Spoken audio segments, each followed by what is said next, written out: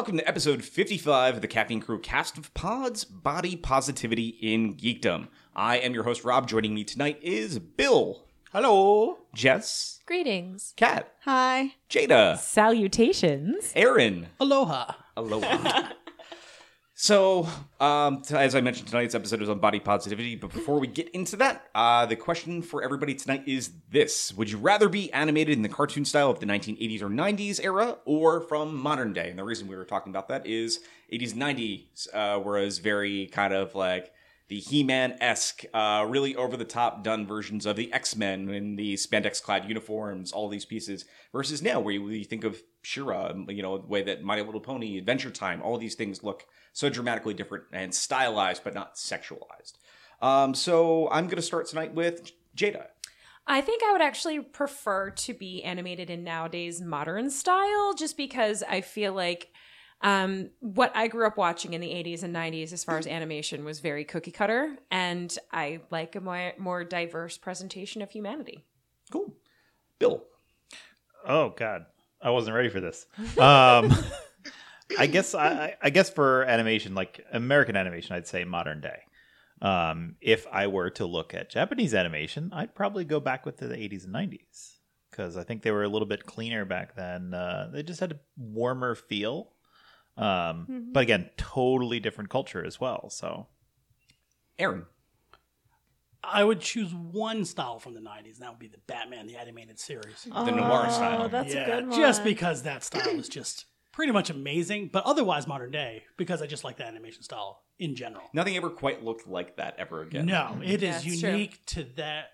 It is just unique. Yeah. There's nothing, it really isn't 90s, but I'm stealing it because it came out then. Kat. You know what? I'll go with 80s and 90s, but specifically the Care Bears. Because they're adorable. Jess. I would pick modern day cartoons. I feel like a lot of the cartoons that I grew up with when in the 90s had very angular character designs, whereas now things are softer. And since I am softer and squishy, I would probably go with that one. Cool. For me, you know what? I'm going to say I'm going to go modern and a very specific one. I'm going to go with Spider-Man Into the Spider-Verse. Nice. Because That it is such like a good one. It is a comic book come to life, like in all of the great best ways. So I would love to be able to have that visual look. That would rock. So, but as we were talking about these things, we have to definitely define body positivity. So Jada, will you do that for us? I would love to. So what does body positivity mean? It means the inclusion and acceptance of all body types as beautiful, including gender identities, orientations, ethnicities, etc., in what we consider attractive in mainstream media. Thank you so much. You're welcome. So why don't we kick off the way that we usually start our conversations, which is kind of going back to our childhoods. So growing up, did anybody here have a difficult time being comfortable in their own skins? As far as, I know a lot of us here at this table, and I'm just going to get this out of the way, have dealt with body positivity issues in some place in our life, in some way, shape, or form. So kind of to expand upon that, though, what was it like being a part of your geek community or your social circle growing up? Did you see any kind of negativity commonly with body positivity amongst your peers and friends? And, did you struggle with it personally or defend anybody being picked on for that same reason? So there's a lot to unpack here. Jada, why don't you kick us off? I'll go ahead and kick you off here. So I know for myself, I was always more of the chubby kid. So I definitely was not really comfortable in my own skin probably until my college years growing up. Also, I was in a lot of performance-based activities. So, you would get bullied for being the chubby kid in spandex, or, that you get kind of put in the back row for being the chubby girl in the dance recital or whatever. And, my whole life I would always be told, oh, you have such a pretty face, but. You have such a pretty face, but. Oh, you're so talented, but.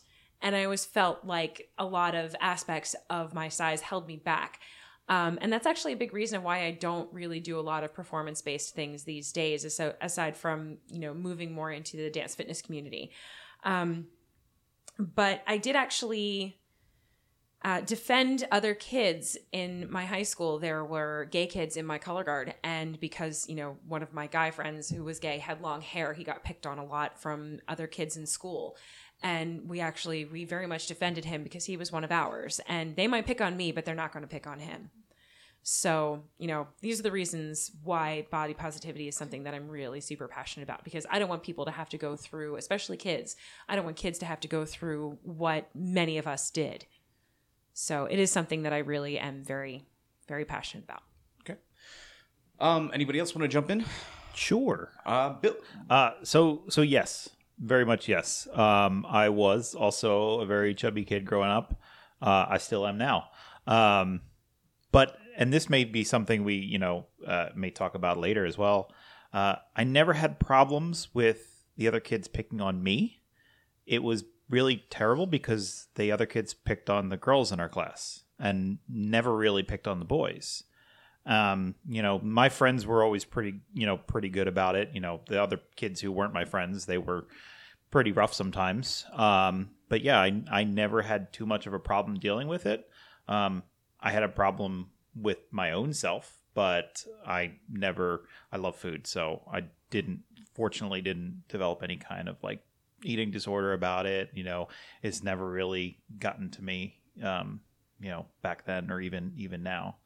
I still would like to look a little bit different, look a little bit, leaner and stuff, as I did when I was a kid. Oh, Aaron, you look like you're ready to go too. Yeah, so I sound like a chorus here, but yeah, I also had images as a kid being overweight, being a big kid. I was just large in general. I was tall than most kids. I was a big frame and also just relatively big kid. So it was really tough for me because before puberty, a lot of my family was like, oh, when you hit puberty, you'll grow out of it. And it was really tough because... Yeah, I can say I heard that a lot too growing up too. So, and it was a lot of absolutely like... It was always like, oh, that next thing you look forward to in your life, never really showing like now that you be who you are now, accept who you are now. It was always like, you're going to grow into something better. And that was a tough thing to hear from parents, from older siblings. Yeah. I was the youngest. So that was always really tough. I definitely grew taller. You are very tall. So I did have a distinction of being one of the larger kids in my class. So being bullied was really rare for me. And the few times that did happen, I fortunately had some really great friends that were there to support me. So I had some really, that support there that I had, but it's always been a thing for me. And it continues to be a struggle for me, but I've definitely become a lot more comfortable with who I am. And so like Bill, I continue to strive to, improve myself, I think, in a good way. We're all works in progress. Yep. Yeah. That's very true. Yeah. So I'm actually on the opposite end of the pendulum. I've always been really, really small to the point where it was like matchstick thin. And that's just my makeup. Like, my mom's also very like small bone, stuff like that. And, which aren't very tall. And, one of the difficulties with that, and again, I think, might be being female in general, it's a problem, but no matter what your body is, you're just going to get picked on. The issue everyone always threw on me was that I looked like a little boy. Like, even when I was in puberty, because I didn't have big boobs, because I wasn't curvy, because I didn't have that for a very long time, I constantly got, oh, you look like a 12-year-old boy. You look like you just look like a little boy. Which, when you're 16 or 17, that's tough. Mm-hmm.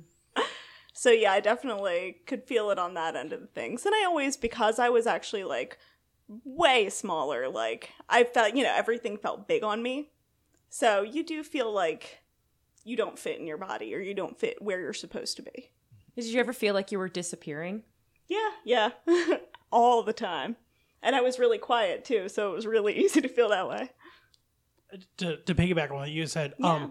I remember like in middle school, high school, I could never buy clothes that were geared towards my age.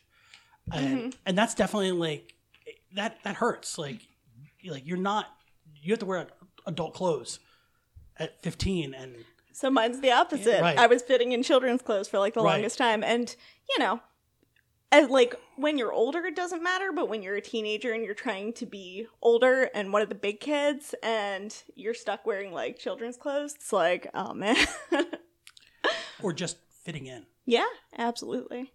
And I don't know how they label it for, girls' clothes, but boys' clothes were always labeled for husky. Yeah, And I was it was gonna, like- I was gonna get I into was that. in a just second. going to say that. That And I'm is a like, terrible shitty. term. Yeah, It I'm really is. I'm thinking about it, growing up as a kid, I was like, oh, husky, okay, but now looking back at it, it's like, no, it's just it's It was also a- a it really was a negative term. Craptastic term. I was actually going to go into it in Yeah. mine, because I remember, because I went to Catholic school growing up, Mhm. and going to the uniform place, and it was just kind of like, oh, this is your size, but let's get you that size in the husky line. And you're like, well, great. If I didn't feel bad about myself at the start of the day, I definitely do now. And just like Aaron, you were saying a little bit ago about that whole you'll grow out of it. I heard so much before my mid-teens. Oh, it's just baby fat. It'll eventually just kind of shed itself right off. So much so that I remember when I did get to that point where I was getting ready to leave Catholic school, going into public school, I wanted to do everything in my power to change my body image as much as humanly possible. So I started eating really poorly, in the way of not eating much at all. Growing my hair out to try to kind of fully transform into somebody completely different, because I was so tired of what I was leaving behind. And I just didn't want to carry that into a new place. And that cycle kind of continued even when I started finding my tribe. I pounded down weight loss pills like crazy because I was doing Rocky Horror. And I'm like, well, I have to take off my clothes.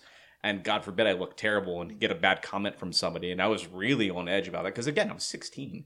And it's really difficult to deal with. But once I kind of got to 18, I'm like, nope, this is me. I'm cool. I know I'm always going to be one of those people that fluctuates weights, where I'm going to be a 34-inch waist. Then I'm going to be a 36-inch waist. Then maybe back to a 34. And it would be bouncing back and forth, back and forth, back and forth. And the biggest thing is, even to today, it's something I still struggle with. Because I always would say I'm not going to buy new clothing for myself because I want to get to this plateau. And then Kat's been awesome in saying, you know what? No, just enjoy yourself now. Do good things for yourself now.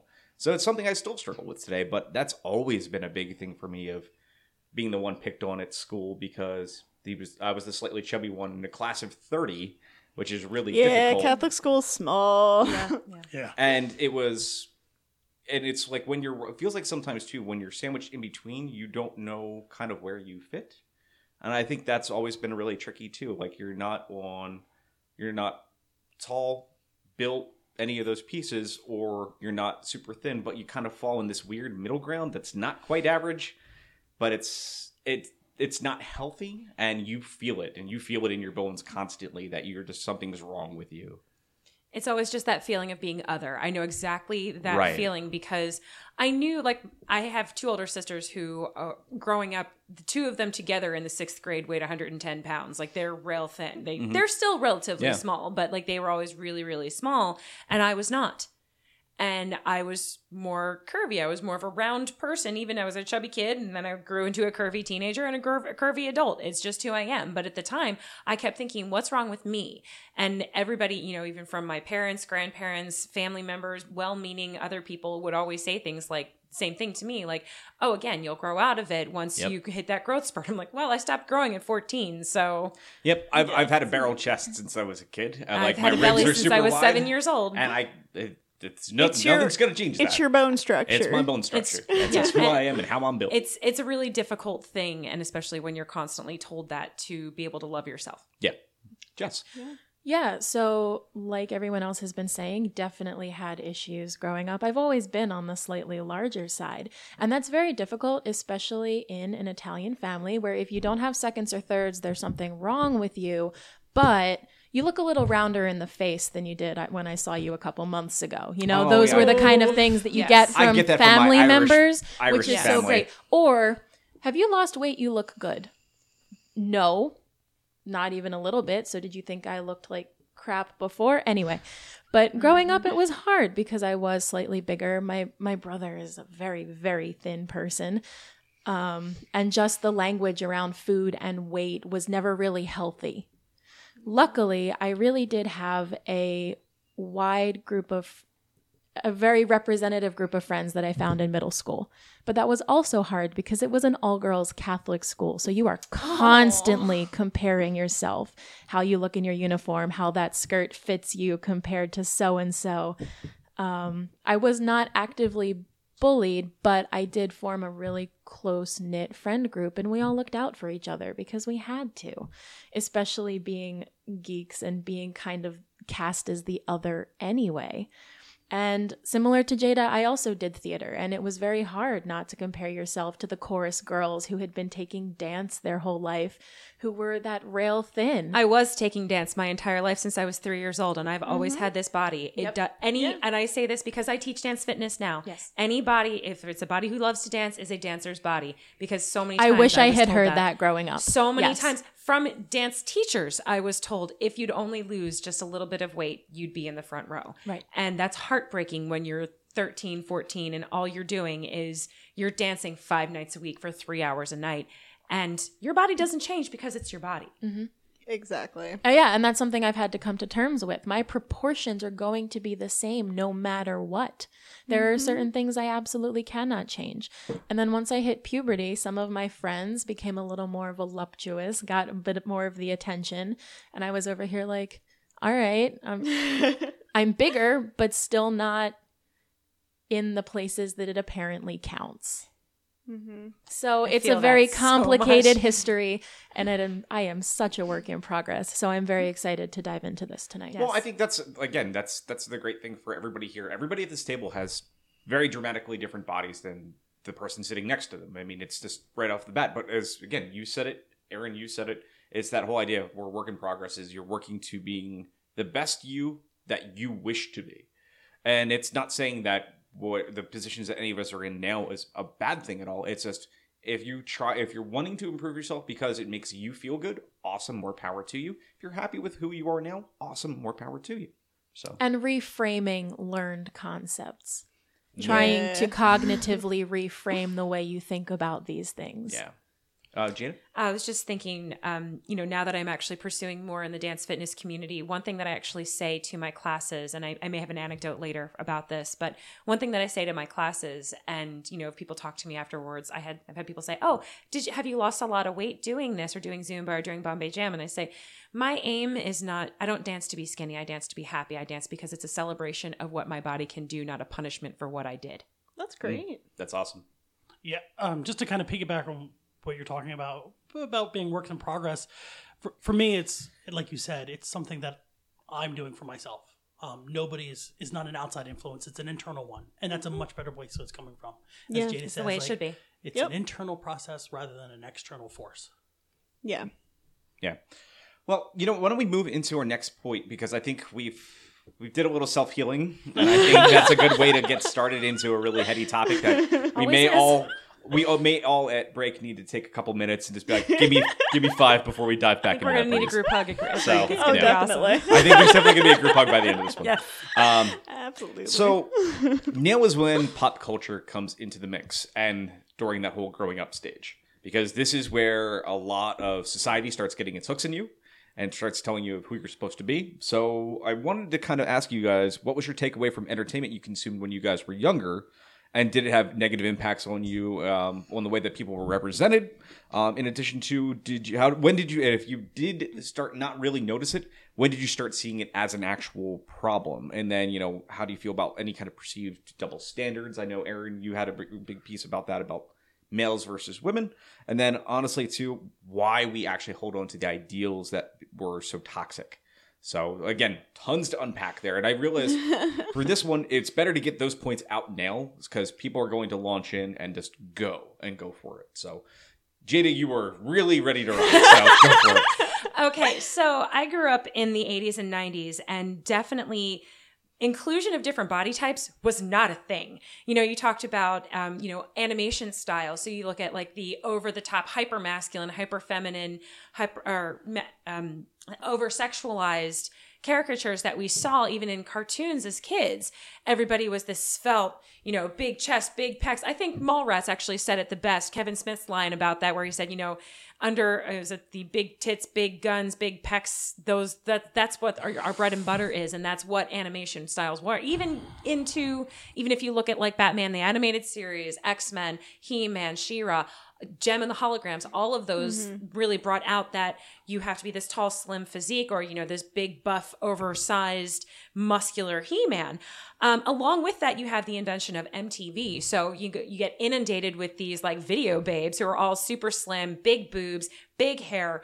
That was the era that we grew up watching. And even as a kid, I remember looking at those things and thinking, you're really breaking people down into a matter of parts. And it's all about consumable media. Even as a kid, I understood that was over-sexualized and problematic. Fuller-figured women were deemed as gross. Fuller-figured women were seen as dirty. They were seen as disgusting. They were seen as the butt of a joke. If you were lucky and you were a fuller-figured female, you might be considered a comedic, what's the word I'm looking for? Sidekick in a movie or a show. Yeah. But you were never the ingenue. You were never the romantic lead. That was never a thing.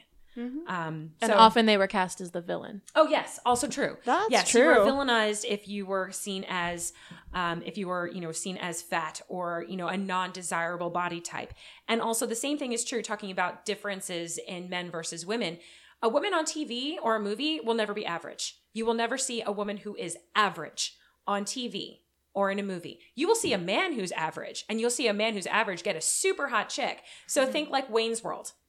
Mike Myers is really kind of an average guy. Yes. And he got Tia Carrere?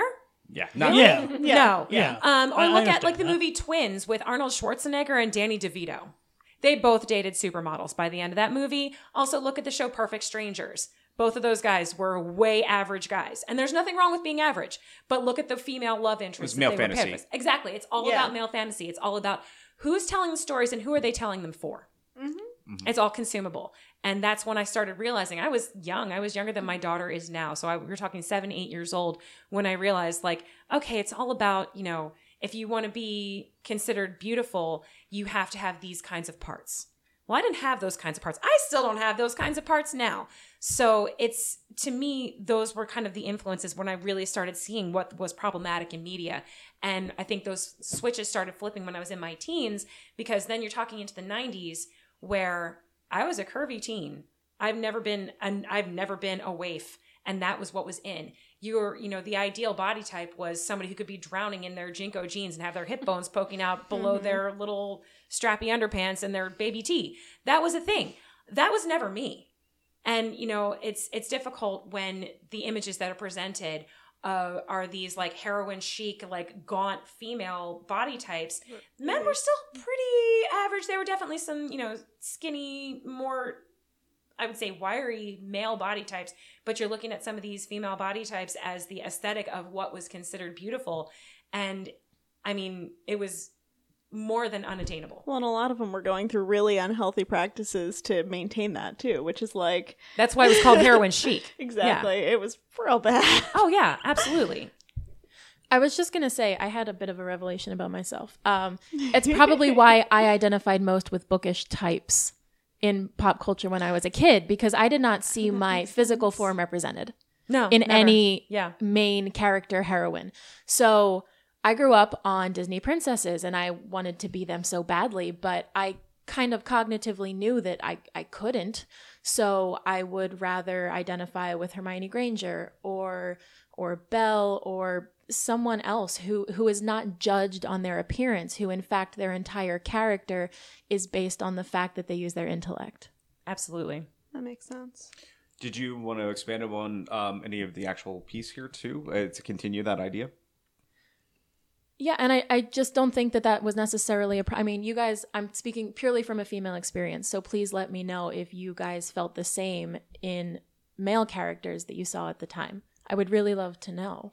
Well, I can say at least from my perspective, everything that I still even saw growing up from like being the age of 3 and 4 all the way up, like pretty much anytime you watched, whether it was Spider-Man, whether it was He-Man, like it was like that Conan look was just in. Like, even looking at the comic books back from then, like you can look at, I want to say it's the Rob Liefeld Captain America, and there's the long-term joke about that. Like, if you've ever seen, there's this meme of what does this character look like without the costume on, and it's like pecs that are basically drowned in his face because you're like, no body is ever going to be built like that. It's But so like ridiculous. the 90s extreme version of the characters of that was like so over the top where proportions will never exist like that. But not just proportions, physics. Well, yeah, physics. Like Barbie. Yeah. Enough said. Yeah. But I mean, very like, I true. think for me though, like growing up, that was what I was consuming.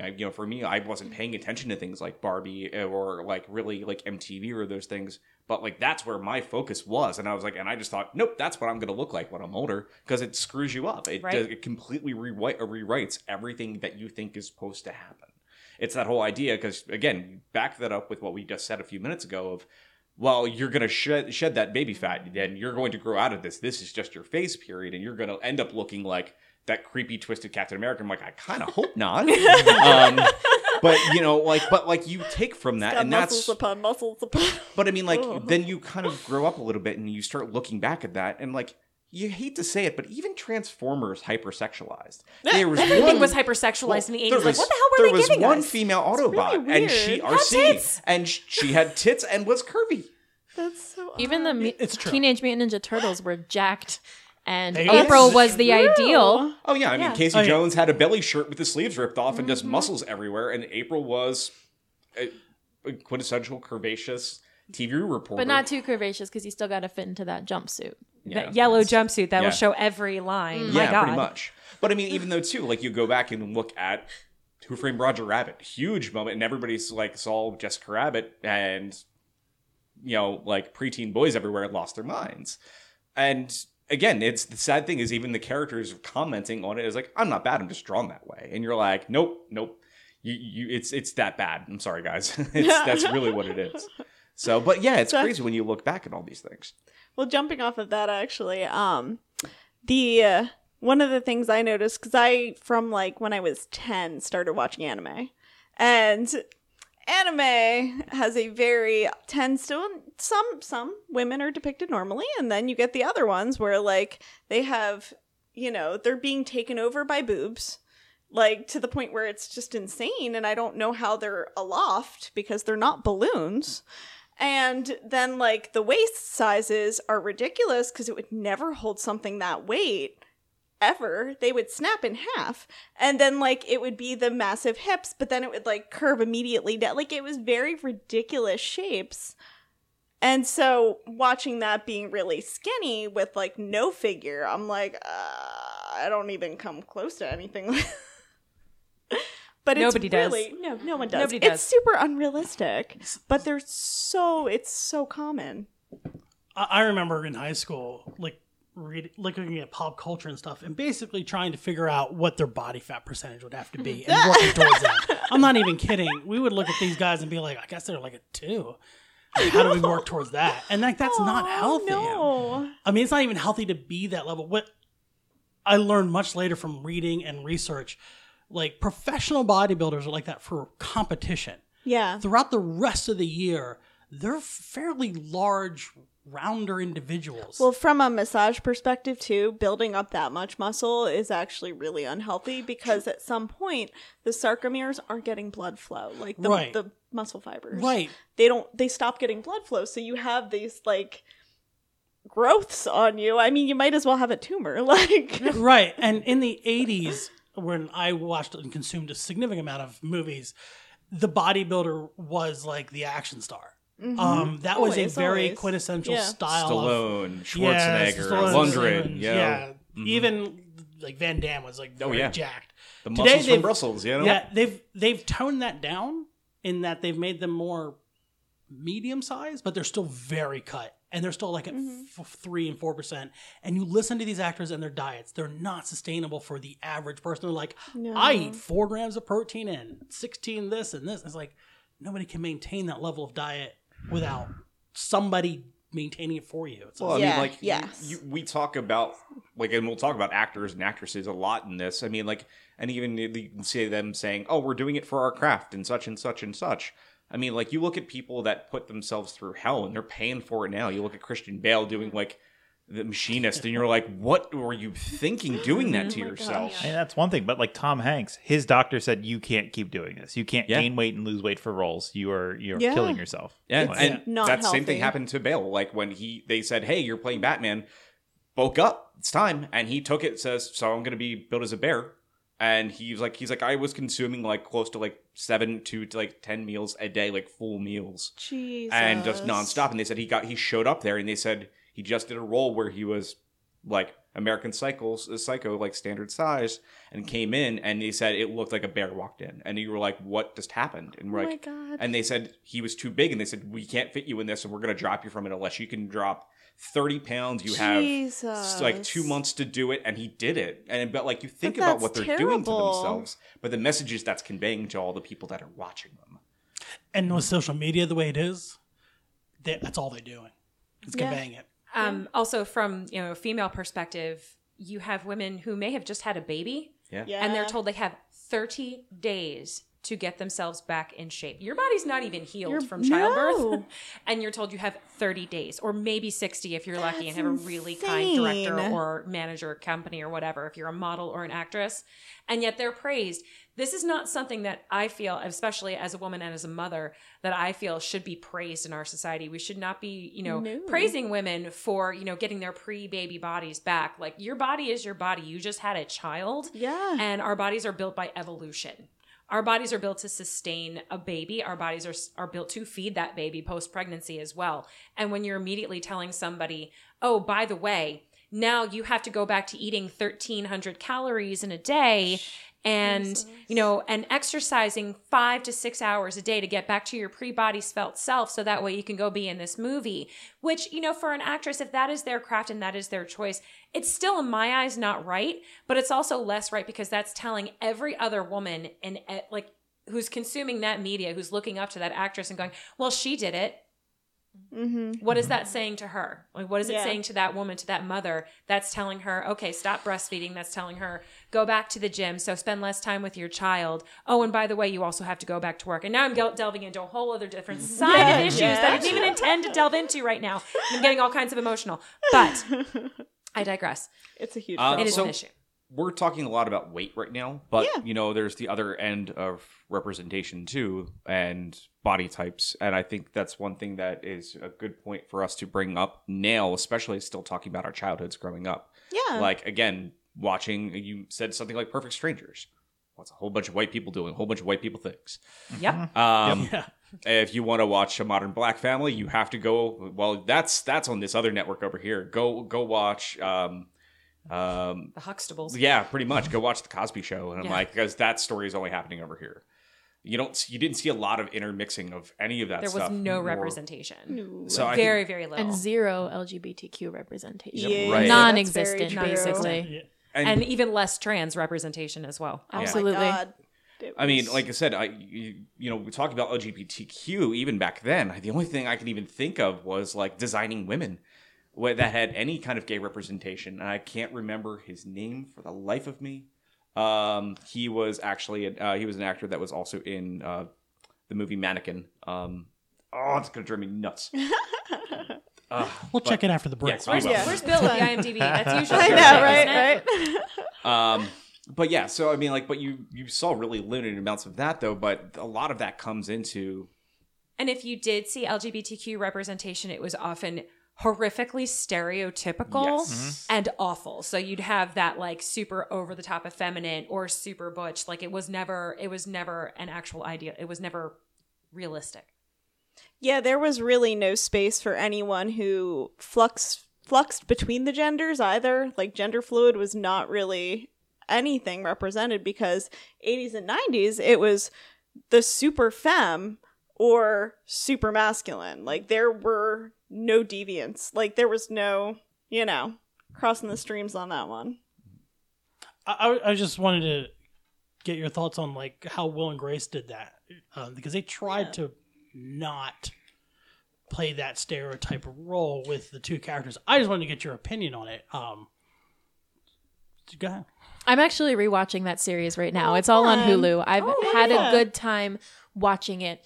not all of it holds up to today, but a lot of it does. And it was revolutionary for what it did. Because it was progressive at the time. It was progressive at the time. And we're talking maybe a year or so after Ellen DeGeneres had come out is when that show started airing. Yeah. So for what it did, it was great, I think. And I think it still is. And it's a very interesting cultural landmark at this point as well as to what was becoming mainstream. Yeah. Agreed. Bill, you've been quiet for a little bit. Yes, I'm not sure what to say. Okay. I mean, I know that definitely, in terms of going back, and again, we're kind of reversing we're back gonna towards... we're gonna straddle conversations a lot Yes. in this, so it's okay. So don't feel bad But, about like- moving backward or forward a little bit. So, like, back to the weight thing in terms of, in terms of the perceived double standards. Like, I never felt like, I was, again, fortunately, stereotypical, I'm a white male. I am represented everywhere. It's a little, it's a little awkward now because I'm seeing it and I'm like, well, why don't we see other things in our society? Yeah. But, growing up, that was what the media was. I watched a lot of Ghostbusters as a kid, so I was like, hey, look, 4 nerdy white dudes. Hey, this is awesome. But I think, what media really drove into me, and I didn't even really, this is a revelation that's coming to me right now that drove to me to see other characters and say, okay, I'm never going to look like, Conan, but at least I don't look like that Chris Farley character or that John Candy character. I'm never going to be that large. And that's a terrible thing to think when you're a kid. It's a terrible thing to think now that I'm realizing that's what I thought back then. Yeah. I'm like, hey, I'm laughing at them. They're the butt of the joke. But that's... Well, unfortunately, we still do that. And Yeah. we're going to talk about that in Yeah. a second because one of the movies that we wanted to bring up that's a really positive film. You bring up Ghostbusters. The new Ghostbusters movie did a couple amazing things. Yeah. Melissa they really McCarthy, did. you say, okay, it's an overweight woman. She's going to be played for the butt of the joke, and she never was. And I Which loved was fucking every awesome. That second was of that. because It was honestly, really cool. like so much of some of the other movies that even she's been in have Yeah. really, really aggravated me with that because just because a woman is large, she has to be the funny one or But she has does to same not thing be. for to guys, be. though. It's always Yeah. been the same thing. As he mentioned, people like Belushi, Candy, all these people. If you were a large individual, God better hope you're funny because. Belushi still That's- got a hot wife, though, in the sitcom. But I mean, it's crazy to think about that, though. double And we standards. see that so much, and that's a big piece of all of this and the way that it kind of settles on you, and it's kind of crazy to think about. But it's when we talk about where we were then to where we are now, it's like, well, fortunately, that needle hasn't moved very far at all, and you're really kind of surprised when you see something that doesn't do it. And the fact that you have to be surprised is telling one how bad it is, which is true. a shame. Really, also especially when you consume media, cultural things from other society, like other cultures, watching British television really puts a spotlight on American television. Yeah, when it comes to like does. you said with women on American TV, they're always the same type of Yep. ultra fit, Yep. very very thin women. But if you go to British television, there's a much wider gamut of character because they tend to view acting more than looking pretty for Hollywood. They do. I'm which going is to awesome. have you put a pin in that, but have you jump right back into it in just a half a second because that actually transitions us into what we're going to talk about now. That was totally on purpose. I know. now. So, well, that's the idea now is how do we feel that representation has changed over the last couple decades? Because from the 80s to, we're almost in the 2020s, which is freaking crazy. Weird. It's And we still don't have flying cars. And it still makes me sad. But Physics. Such a Yeah. bad We do I have know. Teslas. They're kind of like robots from space that you can ride in. I'm just saying. that's true. But, like I said, well, representation has changed a ton in the past 40 years. Do we think, where do we think there's been active progress and where do we feel that we've really stalled in society? And then what do we see, like, why are we seeing that pushback, though, too, from our peers when there should be celebration, which was beautifully put from Jada when I was reading the email from her. But, Aaron, I'm going to have you kind of pick back up because you're talking about, the BBC. And I know you're right. That's one of the best representations, I think, out there versus American television. Right. I mean, there's lots of, from non-nerdy shows to nerdy shows in the BBC. They have quite the, wide, diverse cast of characters, both in race and gender. Yeah. You're going to see trans individuals there long before you'd see them here. And they're not all Hollywood beautiful. And it's wonderful to see that. It's really nice. Yeah, it's great to see a big guy being a hero. I have no idea how awesome that is to see without them having to be Kevin James. And he only gets to do it because he's best friends with like Adam Sandler, and he just makes him his hero in his movies. But in reality, those characters you see, I watch a lot of Doctor Who and those kinds of shows.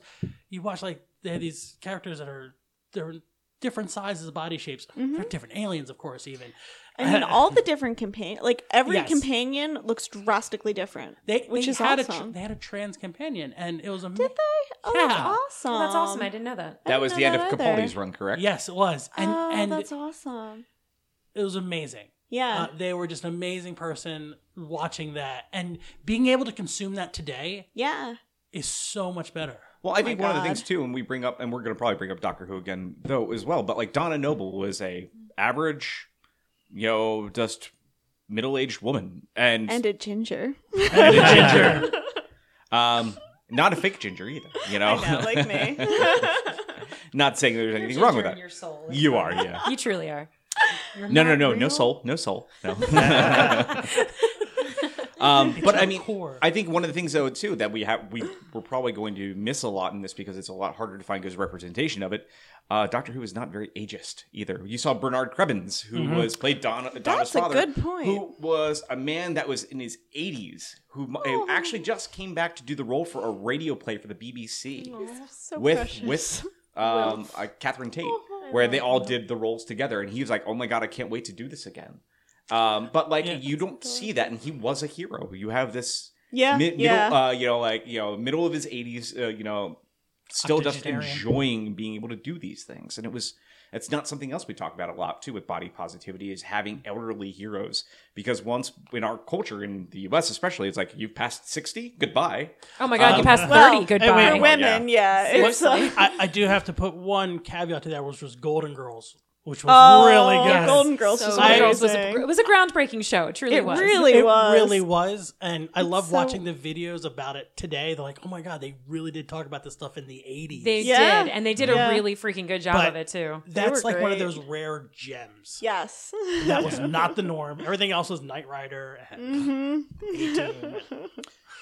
So kind of going into again the evolution, does anybody want to jump into how big of a shift we've seen in the last 40 years? Because there's been tons. Kat. So I think we were talking about cartoons earlier, but the cartoons have shifted drastically. Like there are so many different sizes and shapes and colors, and it's wonderful because it gives the artists so much to work with versus like limiting them to bodybuilders. I've also seen that same drawing style shift in a lot of the graphic novels that have been coming out recently, where it is more of an indie look and the characters can be all different shapes and sizes. And it's not just like we were talking about the superhero cookie cutter, jacked or lithe characters, which I really appreciate. Squirrel Girl. Squirrel Girl. Squirrel Girl all the way. Absolutely. Lumberjanes. Lumberjanes is what I was going to say. Lumberjanes is phenomenal. I love them because they're representing so many people who for so long, especially in comics, have not been represented. Well, I think the beautiful thing too, and you see it with comics, especially in the last 20 years, is you talk about moving kind of almost to that indie visual look, which is very minimalist. But why it's so great is it allows them to not have to worry too much about backgrounds, but so they can make their characters emote easier versus I got to draw 47 trees on this panel, and now I have to do all this car detail work next, and I have to do this really intricate costume. I don't care about what Steve Rogers' face is doing right now because I have another scale to write and draw in his True. armor. Absolutely. So it just gets lost in the shuffle. But when you can say, hey, well, there's just a building and these three things around it, and it's all black with detail line work, you can... Squirrel Girl's face pops and says, this is why I'm important and this is why I should be the focal point. I've also been seeing graphic novels recently that are are in a very limited color palette. Yes. Which I love. neat. It's gray tones and maybe one color, and it, like you Ooh. said, brings out the facial expressions Minimalist and the yeah. features, and it's really wonderful. I'm actually going to Pretty. drop a quick thing here too. This is a real quick random side thought. There was an animated film that just came out recently, which shouldn't be good, but it's phenomenal. It's Batman versus Teenage Mutant Ninja Turtles, Really? and it uses minimalism all over the place. Where the scene will break away, you will see a sky sequence in the background, and then you will see everybody in black, but then you'll see like Batman's insignia on his chest only, and Raphael's bandana. But like it's sharp, and it doesn't look like these overly burly. Like they all have different body shapes and That's types. really and it's beautifully nice. done. So very, very cool.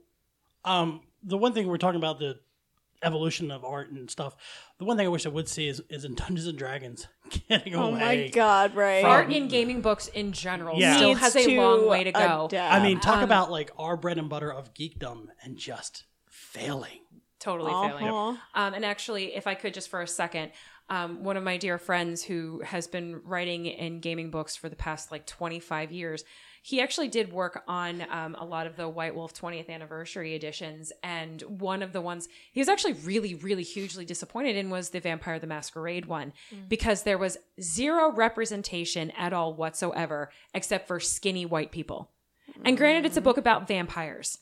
But last I checked, I played Vampire the Masquerade 20 years ago at Yeah. least. And legit, anybody can get embraced. You don't have to be a skinny white person to be embraced.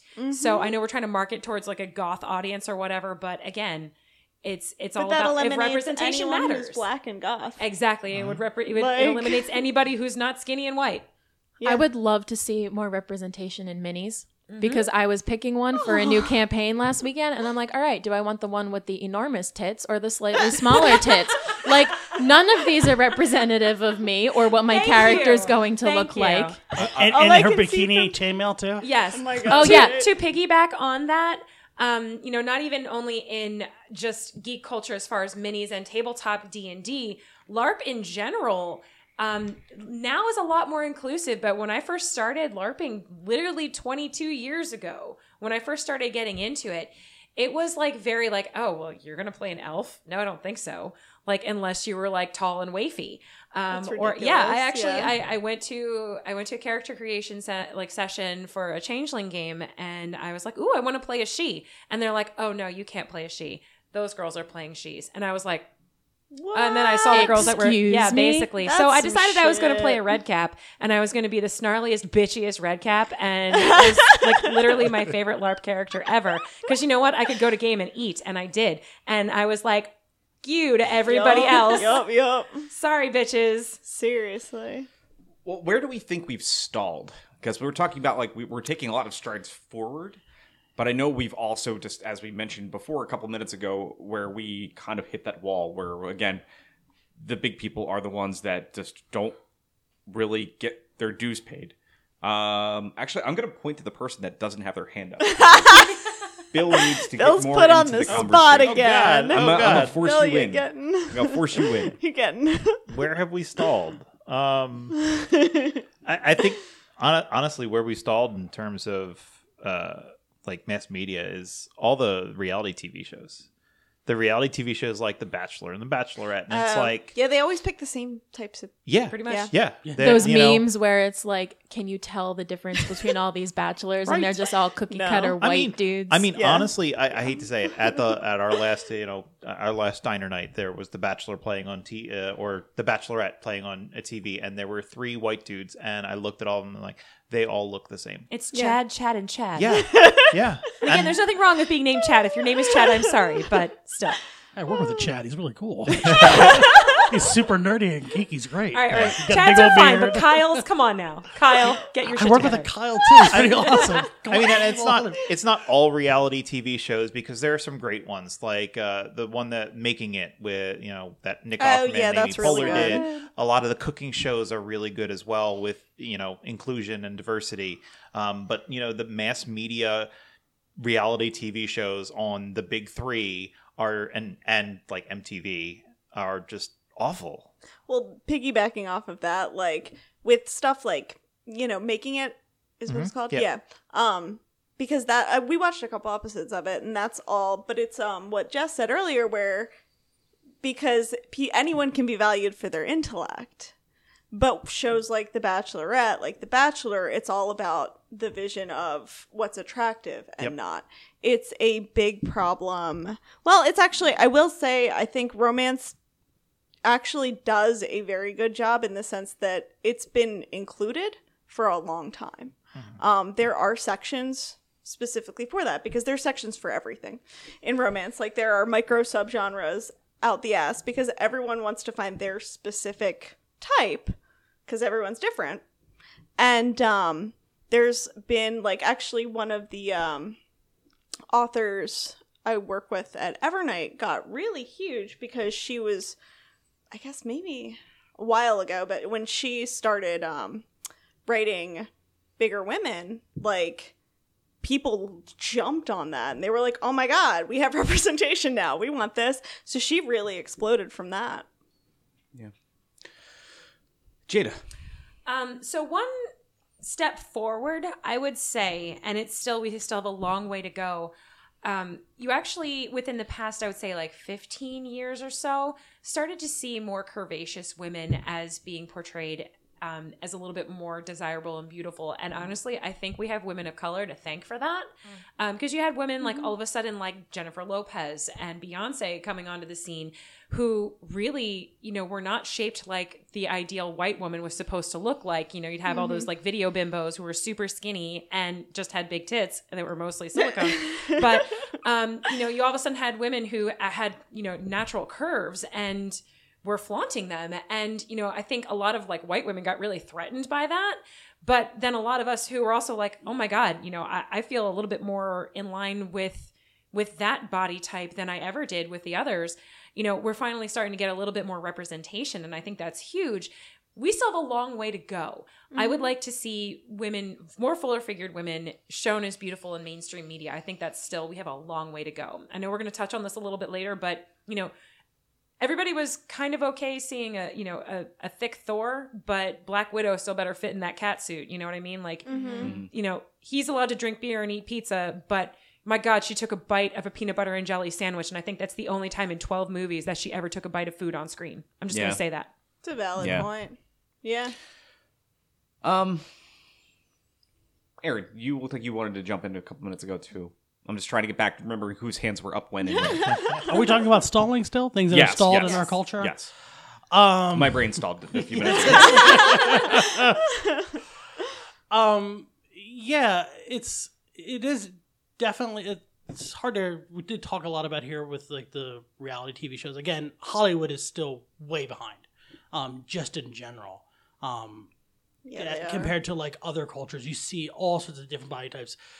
I watch a lot of Netflix. I don't have like standard television. I get international shows, and it's great to see different bodies from all over the world. And it's nice to see that. You have to read subtitles every now and then, but it's fun nonetheless. Oh no, you have to read. Well, that makes me wonder a little bit where we're going to be in 5 years when most of our entertainment is consumed via streaming services. Yeah. Like we're already showing that most of the shows that are winning awards and ratings and stuff like that are all coming from private services that are not beholden to sponsors and all these things where, Tide still comes in and says, I don't want to sponsor the show that's doing X because it doesn't align with our company's personal values. But Netflix says, well, we don't give a fuck. It's like, we know that people are watching these shows and this is what they said over and over and over that they're looking for. And they can say, hey, we can have,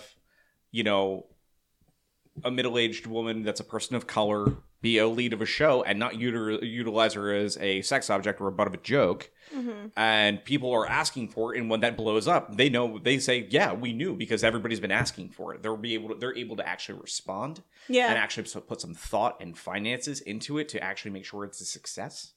I mean, one of the things that we're going to talk about in representation later on, some of the best ones, people actually really said one of the great points too is Orange is the New Black. The early seasons should kind of fell apart and got a little weird, but that's writing and plot versus the characters in there. Though were all very proud, confident women, but they were all dramatic, different colors, ethnicities, body types, sexual orientations, and age, and it celebrated all of them without fault. I think. Kat? I feel like a lot of the Netflix ones really have kind of pioneered some of that because you tend to see the most variety. Like with Sense8, that was probably one of the best shows That I've show seen. deserved better. Oh my god! It ended beautifully, though. It did I end will say that. beautifully. The final bit that they gave it was amazing. But like that, just seeing the breadth of different body types, different people, different backgrounds, all coming together and working together was beautiful. It was so nice. That was definitely one that got a lot of issues right, especially with gender identity and presentation. Oh my god! And then I think we still have a long way to go as far as representation for trans and LGBTQ in media.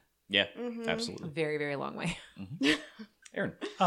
Just to finally come back to finally got my thought process back about where we've stalled. It's still really easy in mainstream media for the butt of the jokes to be the big guy. It's super. It's easy. It's the easy laugh.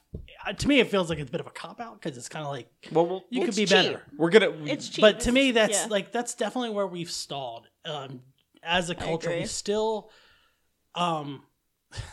We're going to talk about that at great length when we come back, actually. I understand that, but I'm just saying, like, as a general feel, I feel like comedy Yeah. can go Absolutely. a lot further. They can do so much more. Well, comedy can be smart, and I think people forget that, and I think that's a big thing.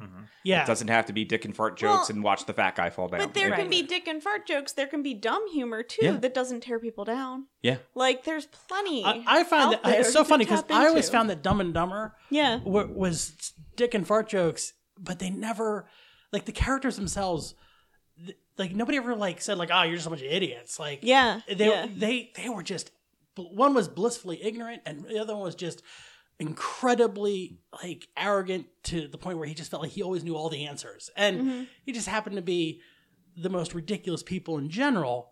But, I mean, that kind of humor, like, they just did funny things that just, I never felt like they were making, like, they were like the absolute butt of the jokes. Like they were, they were always part of the joke. Yeah, and that's huge. That makes it a big difference. Yeah, it's like we're not making fun of you because of your lack of intelligence. It's like you're just funny, and you just are clueless about what's going on around you. Absolutely. Well, let's get to the last point before we take our break, because we can definitely spend a few minutes on this easily.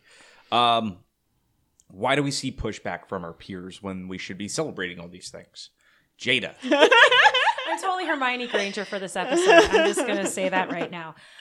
So I think why we see pushback from our peers when we should be celebrating people's differences is because, okay, so I'm going to step us in the Wayback Machine. So many of us talked about that feeling of when we were younger, when we were kids, where we were just pre-adolescents of, oh, well, that's just this. You're going to grow out of that.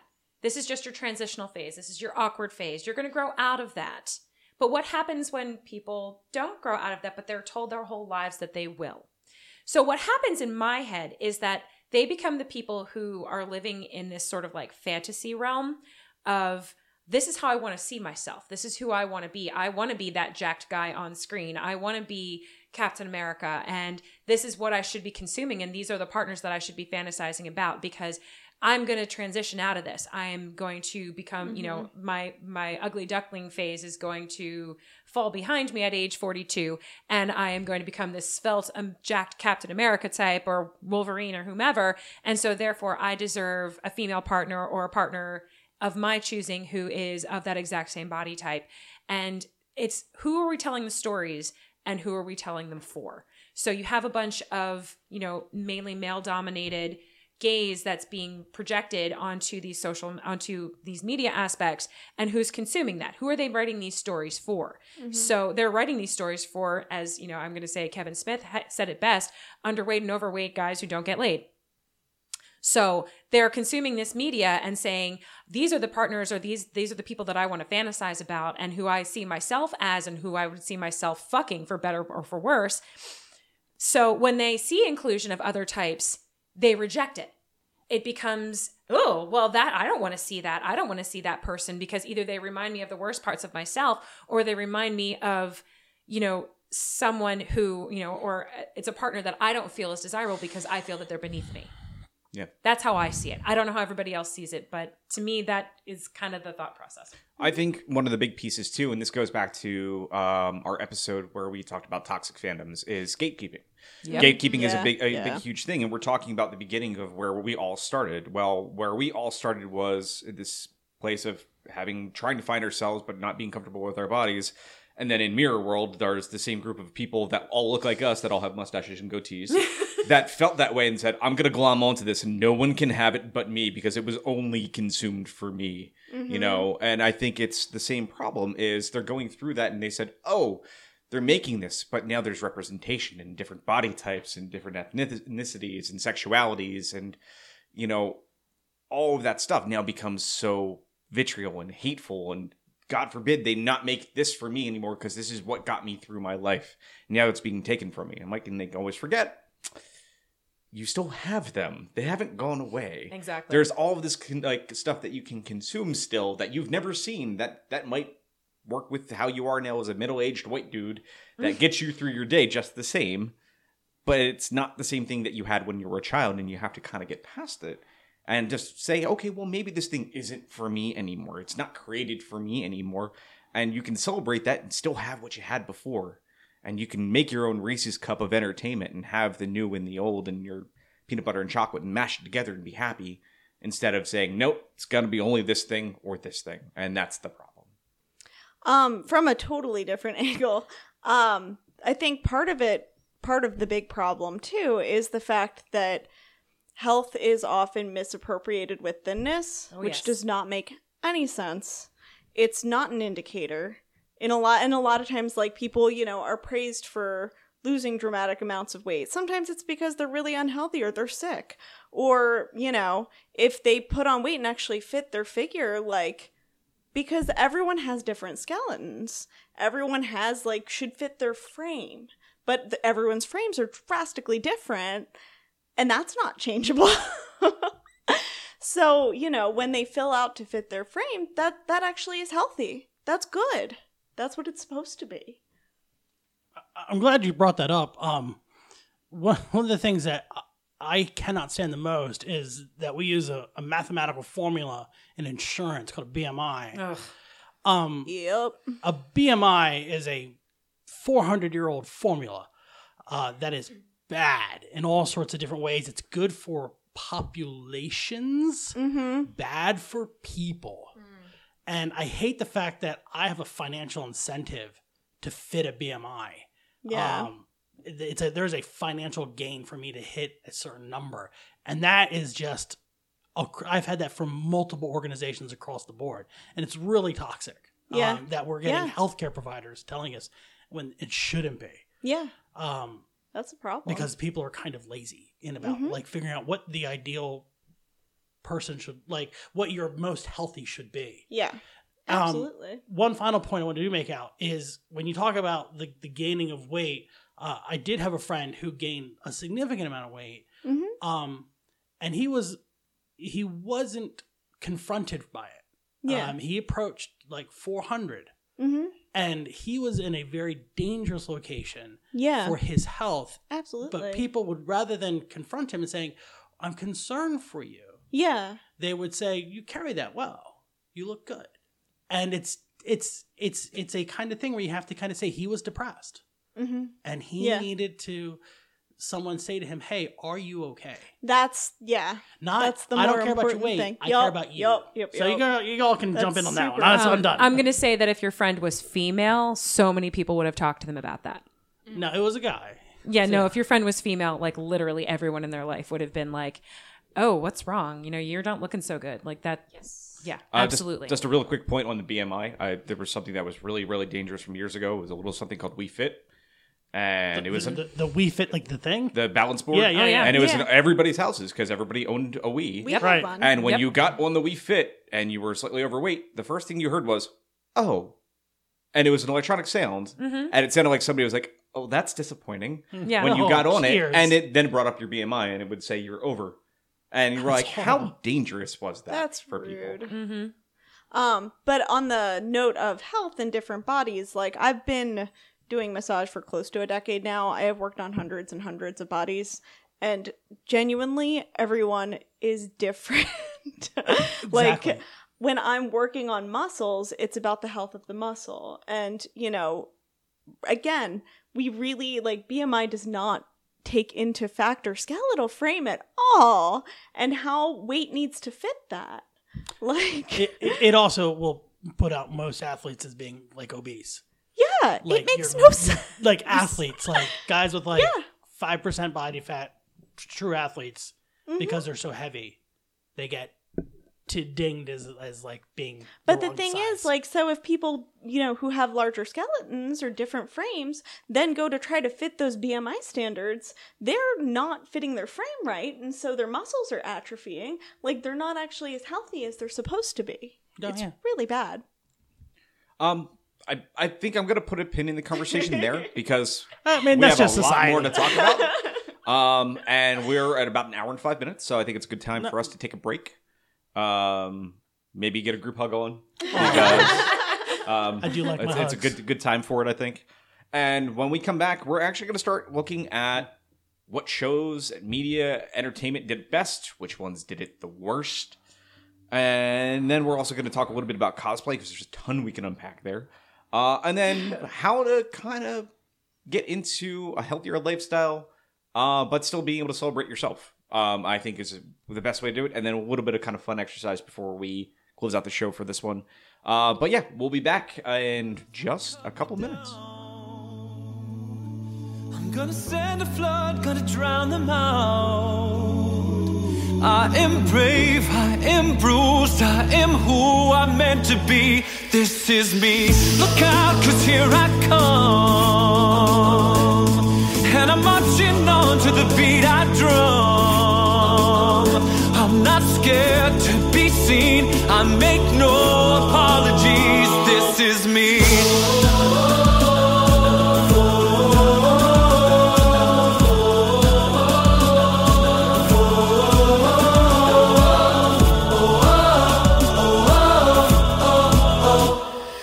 Another round of bullets hits my skin. We'll fire away, 'cause today I won't let the shame sink in. And we're back. So I figured the best place for us to dive back in would be to talk about some past and modern forms of entertainment have done the best job of celebrating representation of diverse body types, gender identities, all this jazz. And then also dig in a little bit to some of the worst ones, because I know there's a lot of ones I know we want to bring up at some point in time tonight. And I think maybe the best place for us to start is maybe we can talk about the positive ones first. So hold off on your worst ones at the start, and then we'll get into that and kind of transition in kind of like we normally do. So some of the best. Kat, you're ready to rock. Go ahead. Parks and Rec, I thought did a really good job. Like, one of the things I loved seeing with Donna's character is they never mention her weight once. She's always treated as a sexy and beautiful person. Yeah. And that's Because really... she is. She is, yeah. And it's fucking And- awesome to see. And her and Tom, gorgeous. Again, they have such a tight friendship, and Tom is a very the exact opposite of Yeah. her, yeah. Yeah, you have somebody that's, again, person of color, who is very short, who is kind of more rail thin, and they have this great thing, but they're the ones that all kind of help move that whole treat yourself mentality. Like, take care, and it's really all that's saying is take care of you. And it's coming from two people that are not cis white, people that are just kind of like, here we are, we're just kind of boring and bland, and they just go, no, it's you have to promote self-worth. And those are and it's constantly coming from those two important. characters more than anybody else on that very show. true. Which is awesome. So a show that I kind of just ran through the first season on Hulu within a matter of days that I absolutely loved, that I felt did a really good job of representation for more curvaceous women and larger femme types, is the Hulu show Shrill, which Yeah? if you haven't I've never seen heard it, of it. it's really, really good. It delves into a lot of feminist issues. It delves into a lot of the issues between mothers and daughters, work-related issues. Again, that whole idea of health equals thinness is touched on. Also, what women will, especially what larger or fat women will deal with to keep a partner or please a partner. That's all dealt with within the very first 2 episodes. And it gets kind of heavy at times, no pun intended. But there's also this wonderful scene, I guess it's maybe about midway through the season, where the main character, who's an overweight woman, ends up going to a pool party that is hosted by a fat woman for fat women. And it's all these glorious, full-figured, beautiful women walking around poolside in bikinis, drinking drinks, eating food, playing and splashing in the pool, which for a lot of overweight women is like, oh my God, no, you won't see me in a bathing suit. I can't go to the pool. I would never be caught dead in a bikini. Like, my God, that's something that's completely forbidden for me because of who I am, because of what my body looks like and what everyone else will think. And this episode, I saw it and I was just like, oh my God, this makes me love myself. This makes me love everything about this show ever so much more, because it's something that really, really touched me. I realized that, I am a curvy person. I wouldn't necessarily say that I'm obese, but I think we all have issues putting on a bathing suit sometimes. And that's definitely one of them for me. So it was just that show. It does a really good job of touching on the issues of self-growth, of, moving past those stigmas that we think of ourselves, moving past those issues that we think, oh my gosh, well, who will ever love me or who will ever deal with me because of my size? And just understanding that you can deserve better and you can do better for yourself and love yourself. So there you go. I'm actually going to go back to the 80s, and it's funny to think that there's not usually a lot of opportunities to do that and say, hey, they did something really awesome here. Well, actually 2 shows, come to think of it. Yeah. Well, the first one, The Goonies. Amazing, having a group of kids where you have different cultures there, well represented, of different body types that were all heroes, which was really awesome, especially as a kid, where you had this really great opportunity to kind of celebrate all these different cultures, which was really great to see. I mean, you still saw them make a couple 80s faux pas, but like for the same time though too, it was same time kind of really ahead of the curve, because to them it didn't matter if it was like, oh, this is, Data, he's Asian. It didn't matter. He was just one of their friends. It didn't matter the involvement in any of that stuff. You had guys and girls that were all different, some dorky, some were the more popular types. You had, Chunk, who is the heavyset one. Downside, too, you have that horrible kind of nicknames and the truffle shuffle, too, that kind of go into the mix. But, like, you still ultimately had him as one of the heroes. He wasn't just there to play for laughs. He was one of the ones that saved the day in the end. It was great to see. Stand By Me is also another one like that, too. Mm-hmm. Yeah. But the other one, too, Star Trek Next Generation. Great inclusion in all different types, where things just did not matter as far as what your race was, whether you were alien, you were human. It was all about promoting the best self-image for the galaxy. It was really great to see that all inclusion. The original Star Trek was designed that way too. Exactly. Gene Roddenberry, that was his goal and mission. It was designed to be by. It was intentional. Yes. That's cool. They still kept very thin people. They did. But I will let that slide. Yeah, we chalk that up to kind of the cultural whole era of the 1960s. Which actually, if you even look at the it, 90s one did. many of the actresses on that show on Star Trek would be considered too curvy for TV in like the 90s and early 2000s. It's true. Mm-hmm. Yeah. And the reason I didn't bring up the 60s Star Trek as much is it was a little bit still a lot more about Kirk's sexual conquest sometimes. No, I agree with that. I was really referring to the crew itself. Right, but the crew was itself designed to be and which international because we're an international. Yeah. We're now Earthlings. Right. Another one that I think does a really good job of showing some inclusion, but still kind of falls to some of the pitfalls of sizist jokes is the Brooklyn Nine-Nine. They have a great representation in their cast of different ethnicities, different cultures, different sexual orientation representation. Although, Hitchcock and Scully do still get the, the fat jokes and kind of the butt end of the jokes on that one. But they're really the only 2 white dudes on the cast. So, apart from Boyle and Boyle and Peralta. Peralta's Jewish. And doesn't Boyle make is it less actually white. true, but it's still technically sort of a different representation. And then I think Boyle, the actor who plays him, is actually Hispanic. Really? I think so. Joe Latrugia. Yeah. Oh, neat. Yeah. I didn't know that. Mhm. Cool. I was also going to say B99, but another show that I have really loved recently, and I hope they can bring it back, is The One Day at a Time that was on Netflix. It was amazing as far as representation went of different cultures and gender identities and body types. I loved it so much. Like, I forget the name of the actress who plays the mom, but she's not a thin lady. She's not a stick figure, and they work through so many different things. Her daughter comes out as gay, dates a non-binary person, and they talk about pronouns, and it's just a really, really wonderful representation. That's awesome. It's a shame they canceled it. I'm Like, so it really is. sad. I cried.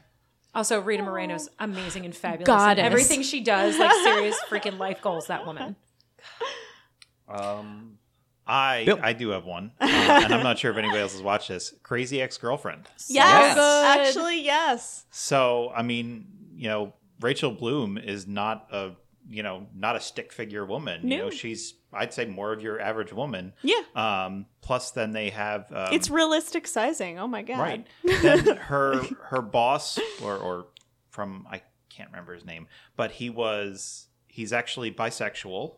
Was Daryl? going out with a man. Daryl, his name? Yeah. was going out with a man, had a child, had an ex-wife. Like, there was a lot to unpack with that show. Yeah. Well, and her best friend is, wait, what's her best friend's name? I don't remember. Paula? Paula. Yes. There we go. I knew it started with a P. But yeah, she also is a really great representation too. I mean, like, all of them just are very, like, everyone feels like normal. They did have some problems with some of her love interests, like just being the super ripped, like Josh Chan. Yeah. And the second guy is like, Yeah. It's like, all right. Right, but I really did love that Josh Chan was Josh and that the other one was White Josh. Yes. Like, that was just fantastic. It was very well done. I know, it was really funny. I think I need to watch this show. Crazy Ex-Girlfriend, you would love it. All music. They bust out into music all the time. There's a musical number every episode. Yes. And the first time I watched it, I'm like, this seems a little dumb. And then I sat down and gave it a couple episodes. I'm like, this is brilliant. I'm like, this is really enjoyable. I mean, and then in other things, they also delve into, like, mental disorders as well, because Yes. she has, They do. some serious mental problems that she has to get past. So, Which is not talked about at all. No. In most media things. right? Yeah. Which is unfortunate because a lot of people, experience these things. Yeah, They should be. absolutely. One of the ones I want to bring up, just because I think it's one of the most positive, happy shows that exists on the face of the planet, is Great British Bake Off. And again, it's hard to say that a cooking show does this, but It's a reality show that does well. it's a reality show that does well, and every season has amazingly diverse casts. Oh and my I know God, that's it and really it's because does. it really is purely based on talent in all walks of life.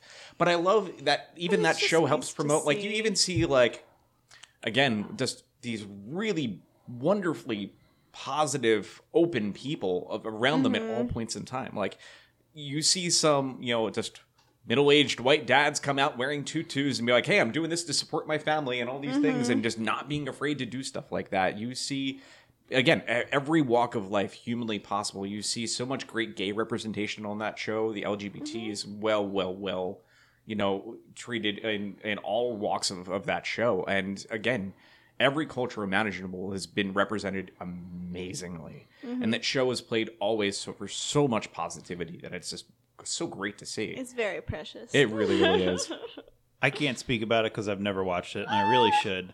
But I've heard so many good things about Steven Universe. Oh, Steven Universe is great. I've My heard kids watch that amazing show, and things, it's so good. too. I wish I could speak more because now it's just I gonna know, be dead air. I know. No, I'm in the same boat It's- because I keep seeing stuff about it and I've never actually sat down and checked it out. But, like, the art's gorgeous. It looks really neat. It has a lot of really good representation for different body types, but Yeah. also gender fluidity. Oh, that's So- cool. And I know a That's lot of that, awesome. there was a lot of that in Adventure Time, too. Yeah. And So I know good. that's... And have you seen the new She-Ra? Yes. I have not I seen it haven't. yet, but it looks It's really, really really good. cute and precious. And, Yeah. That's awesome. Yeah. And it's done really well in this the new She-Ra. They did a really good job to it. Yeah, I know it's already been picked up for, I believe it's season 2. So I know they're Yeah. already saying it's full steam ahead on the show. So that's really awesome.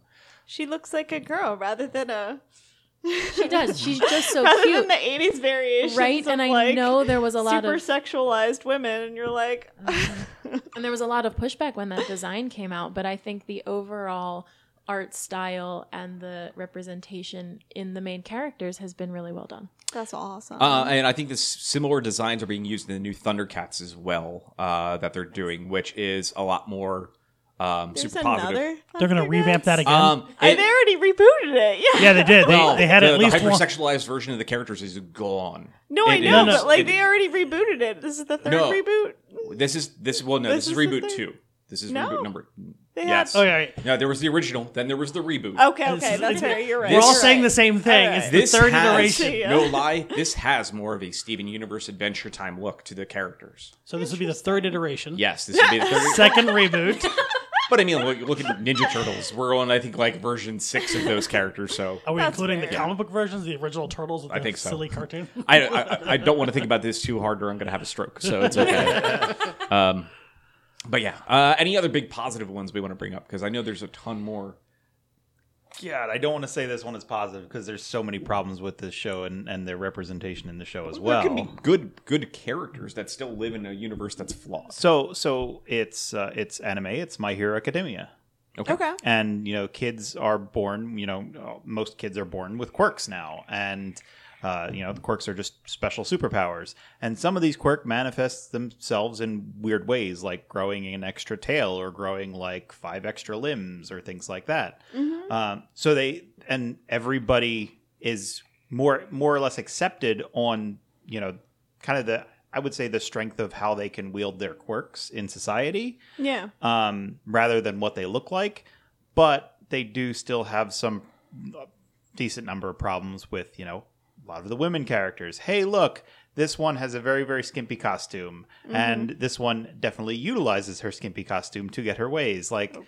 So there's problems like that. But yep. overall, it tries to teach a somewhat, of a good message while still being very entertaining. Yeah. So I'm amazed, and I'm not going to be the one to talk about it, but I'm going to just open the door and let you guys just jump in from Okay. there. And as I What's look at the the 3 door women here, opening? what? What? Wonder Woman, Captain Marvel. Oh, heck yeah. This is my Oh, jam. yes. Okay, Again, Captain Marvel and Wonder Woman. Yes. Again, I opened the door, and I'm going to tap it and take a step back. So Okay, so Wonder Woman I absolutely adored because it was filmed by a woman for women. It was not shot for the male gaze. I think we actually did an entire episode We did. on We did. Wonder Yep, Woman. yep. So I'm going to rehash a couple points that I Please absolutely do. love. Patty Jackson is amazing because did I say Jackson or director. Jensen?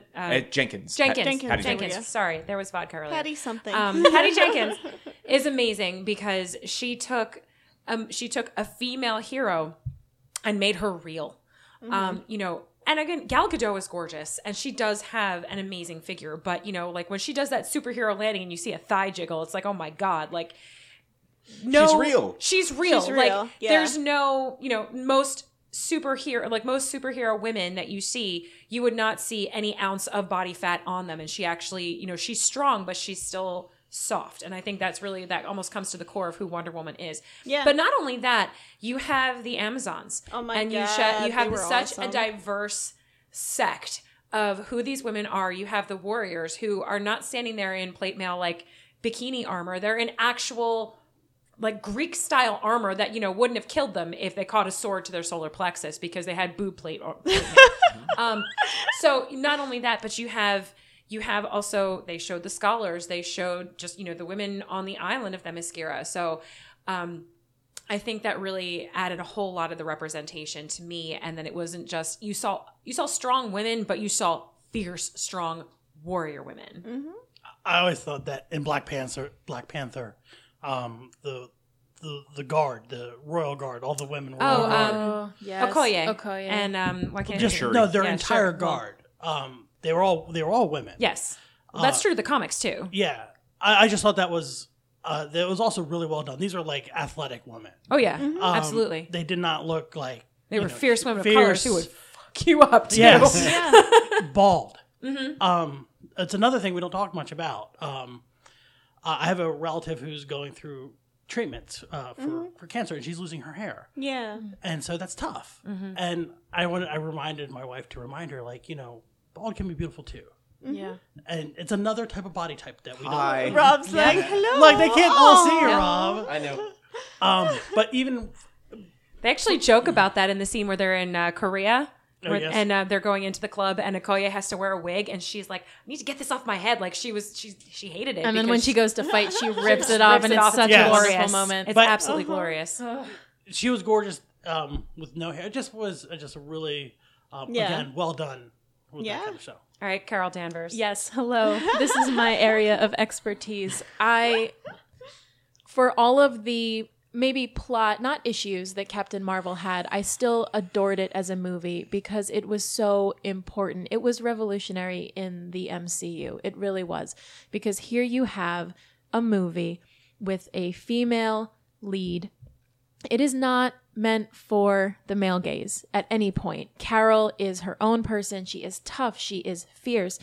She's just so very badass. And it's basically about how Jude Law's character was gaslighting her whole life. And she comes to this realization that she is stronger than they have told her she is, and she was meant to believe. And that one scene with the montage of her at all different ages standing up again. I'm getting choked up. I'm sorry. Same. Oh my God, same. It was just so powerful because it places all of the power in the hands of this female character. And we don't always get that. I also very much adored the fact that they stayed fairly true to the most recent comics iteration of her outfit, of her suit. Even maybe feminizing it a little less in that they took away the little skirt thing that Jamie sash. McKelvey had put into the original, but they kept her really badass helmet with the, faux hawk of hair, and it was just so empowering on so many different levels. So one thing that I found was really interesting is when they bring her up during Endgame, and they have them all shown in the sequence when they're all like holograms in the little meeting, and she has her short pixie cut hair. Mm-hmm. There was apparently a lot of male backlash, of course, because you had a woman with long hair who all of a sudden cut it. God. Gasp! Oh my God! Heaven forbid. Heaven forbid! How dare she? Because they said she wasn't hot anymore. To every person who is LGBTQ who was swooning, hi, myself included, over Carol Danvers with the short hair, oh my fucking God, she was hot with She's the a short hair. babe regardless of the length right? of her Can hair. you imagine telling Brie Larson that she's not hot because she doesn't have long hair? No, F that. Hair does not equate beauty. Anybody can be beautiful regardless of the length of your hair. Okay. I'm actually going to go a completely different topic, but one of the things that we actually haven't talked about with body positivity is like inclusion of, prosthetics or like people who don't have limbs, things like that. Different issues like that. Disabilities, stuff like that. Really, when you see it visually, like it's just there's not much visual representation, and I've actually I've been reading some really great romance that's very inclusive with that, and it's been really eye-opening and just nice to have that. One of my friends wrote a book. I read it like years ago, but she did like 4 Horsewomen of the Apocalypse, and it was really nice to see like the hero was missing part of his arm, And that was just there's a cat on the table. And that was just a normal part of the thing. It wasn't, but it was just really nice to see something different. Yes, just really quickly. Rogue I cat on the table. wanted to say that that's an area where I think we definitely have a ways to go. An example that I thought of off the top of my head is Clint in the Marvel Cinematic Universe. In the comics, they have been very consistent recently with any Hawkeye storylines to make sure to include his hearing aids and to make that a big part of his character. And they don't necessarily talk about it. It's just in the art. It's for you to find. That's cool. And it's not That's really very mentioned cool. as much in the movies as it has been represented in the comics. So correct me if I'm wrong, but didn't Bucky lose an arm? It's true. Doesn't he have Bucky a does arm? have that's a great. metal Yeah. arm. Yes. That's true. I'm gonna go into a weird place, but it's still part of this. Is one of my things that I watch all the time not to my wife's enjoyment is Shark Week all the time. But one of my favorite researchers. The volume amount. Yes, it's just that is my go-to fall asleep because I'm like, yay, water and animals and nature. I'm like, And huzzah. sharks. And sharks. But one of my favorites is there is a attack survivor who has become a massive advocate and a scientist and a researcher by the name of Paul de Gelder, who is Australian, and he has lost a leg and an arm, and he goes and dives still with great whites almost every day. And has gone and is recently, even last year, took Ronda Rousey and said, "This is how you work with sharks." He's like, I am a living proof of things that happens if you don't respect the environment that you're in, all these little pieces. But he's such this amazingly awesome hero that is just living and breathing among us all the time, which is so awesome, especially with going through a traumatic experience like that, but comes out the other side as this person that is now just truly a massive inspiration. But I really would highly recommend just looking him up. Again, Paul de Gelder, but really awesome individual. That's cool. Well, the one thing I remember watching recently is all the Iron Man movies have really helped children with prosthetic limbs become Iron Man. Yes.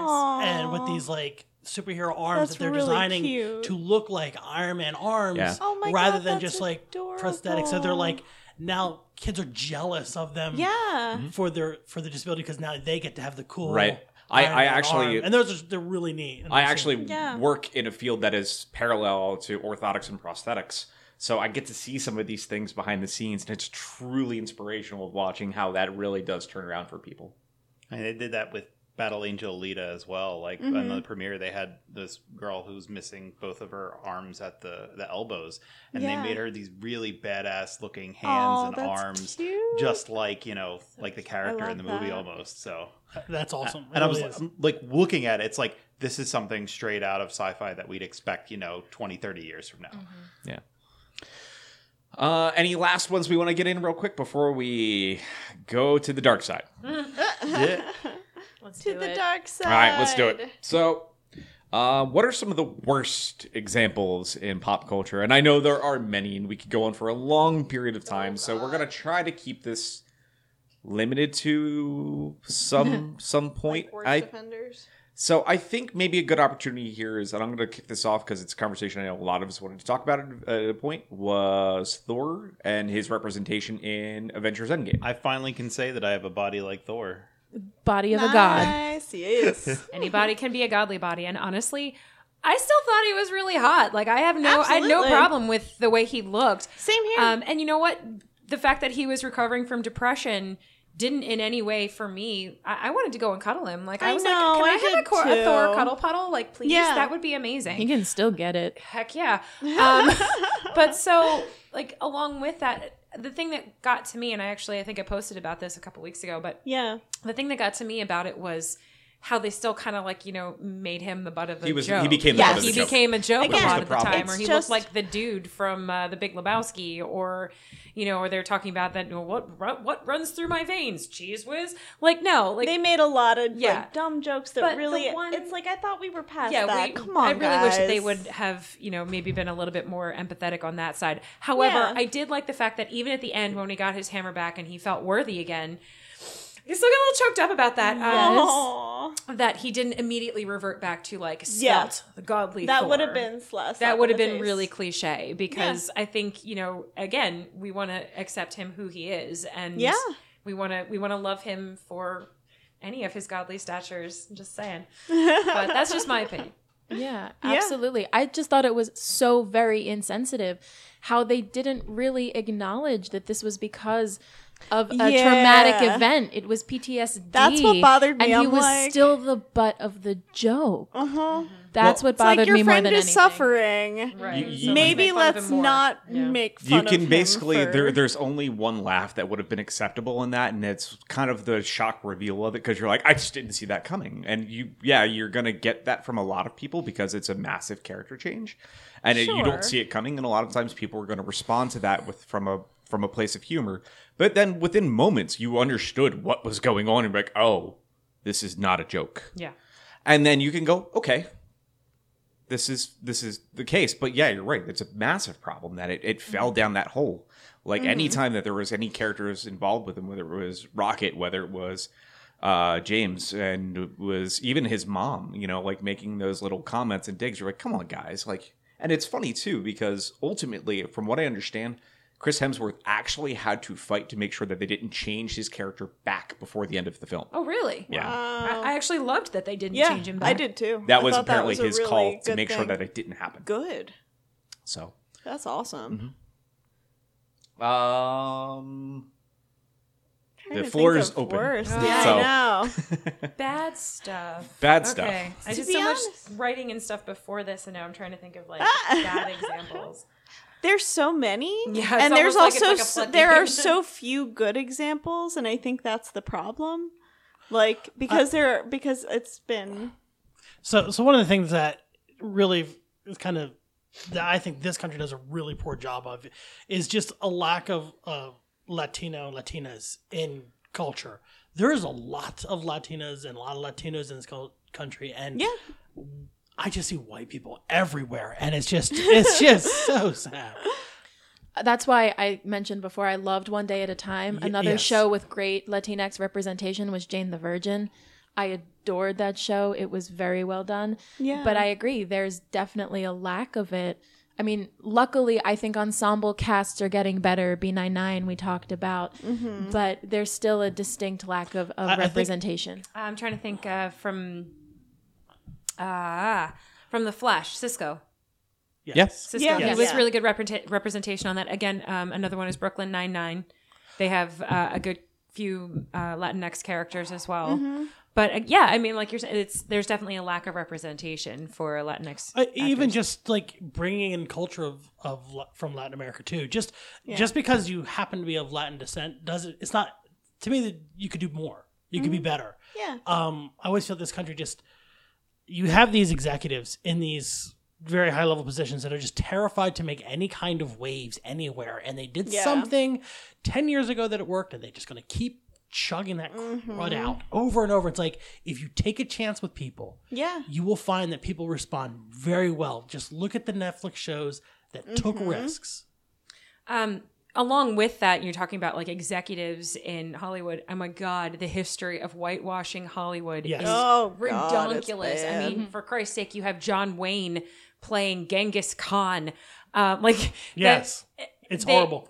For casting anybody who was not, even if you're casting somebody who is Latinx or who is Native American, oh my God, even African American, we're talking historically from the beginning of the film industry, you have white people in makeup playing them, and it's offensive.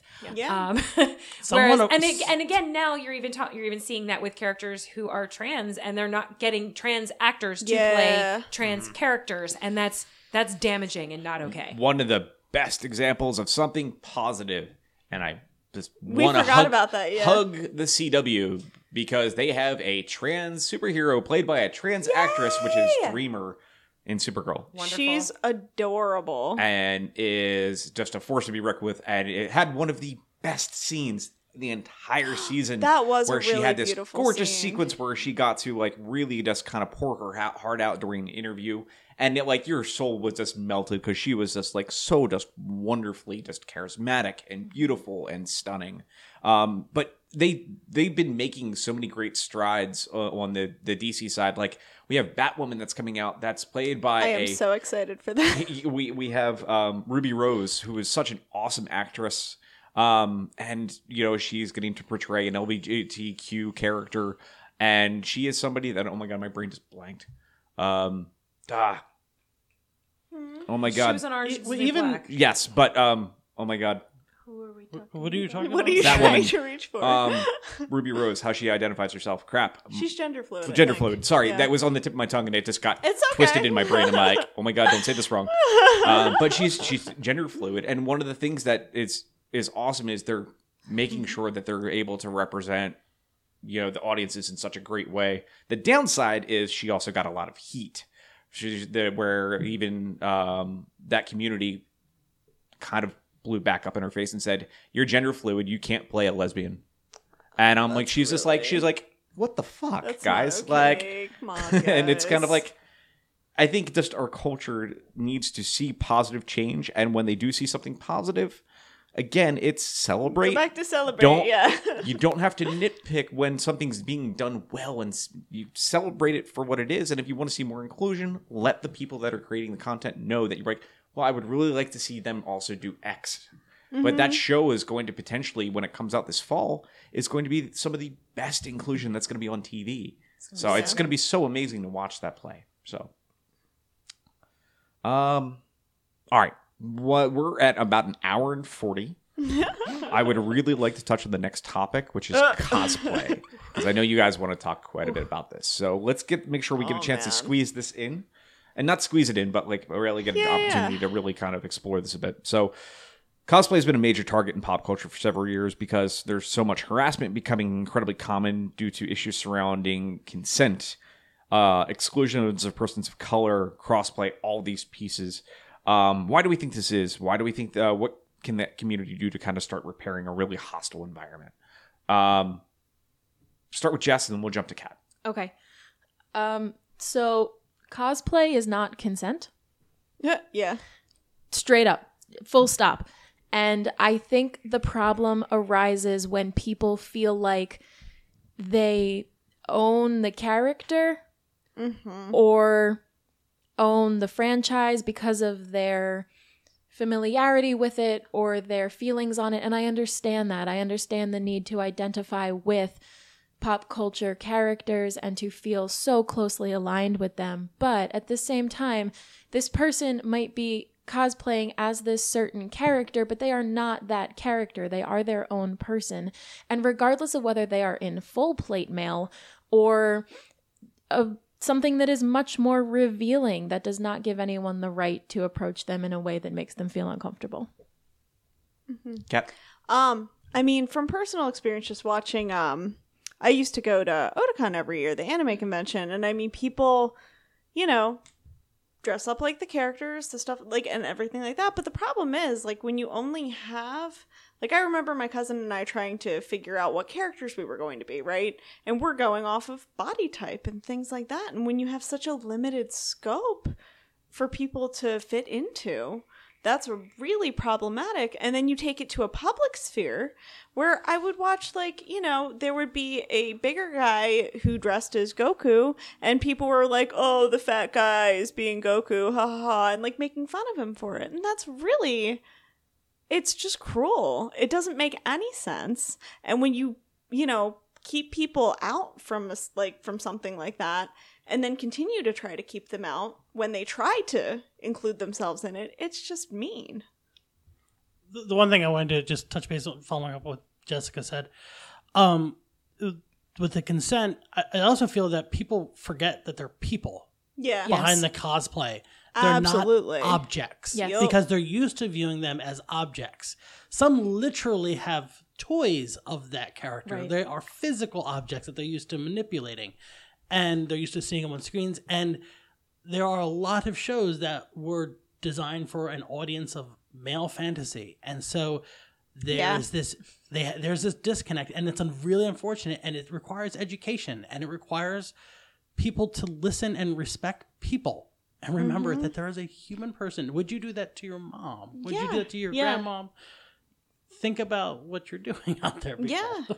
I just wanted to piggyback off of what Kat said really quick in that the scope is so limited for cosplay. I really feel like it's gotten better, but it's still so limited. And to get a little personal, I've probably cosplayed less than I would like to because I wouldn't want to necessarily... I want to be that character. I don't want people to see me as the fat version of that character. Yeah. And that's something that I've struggled with and had to deal with.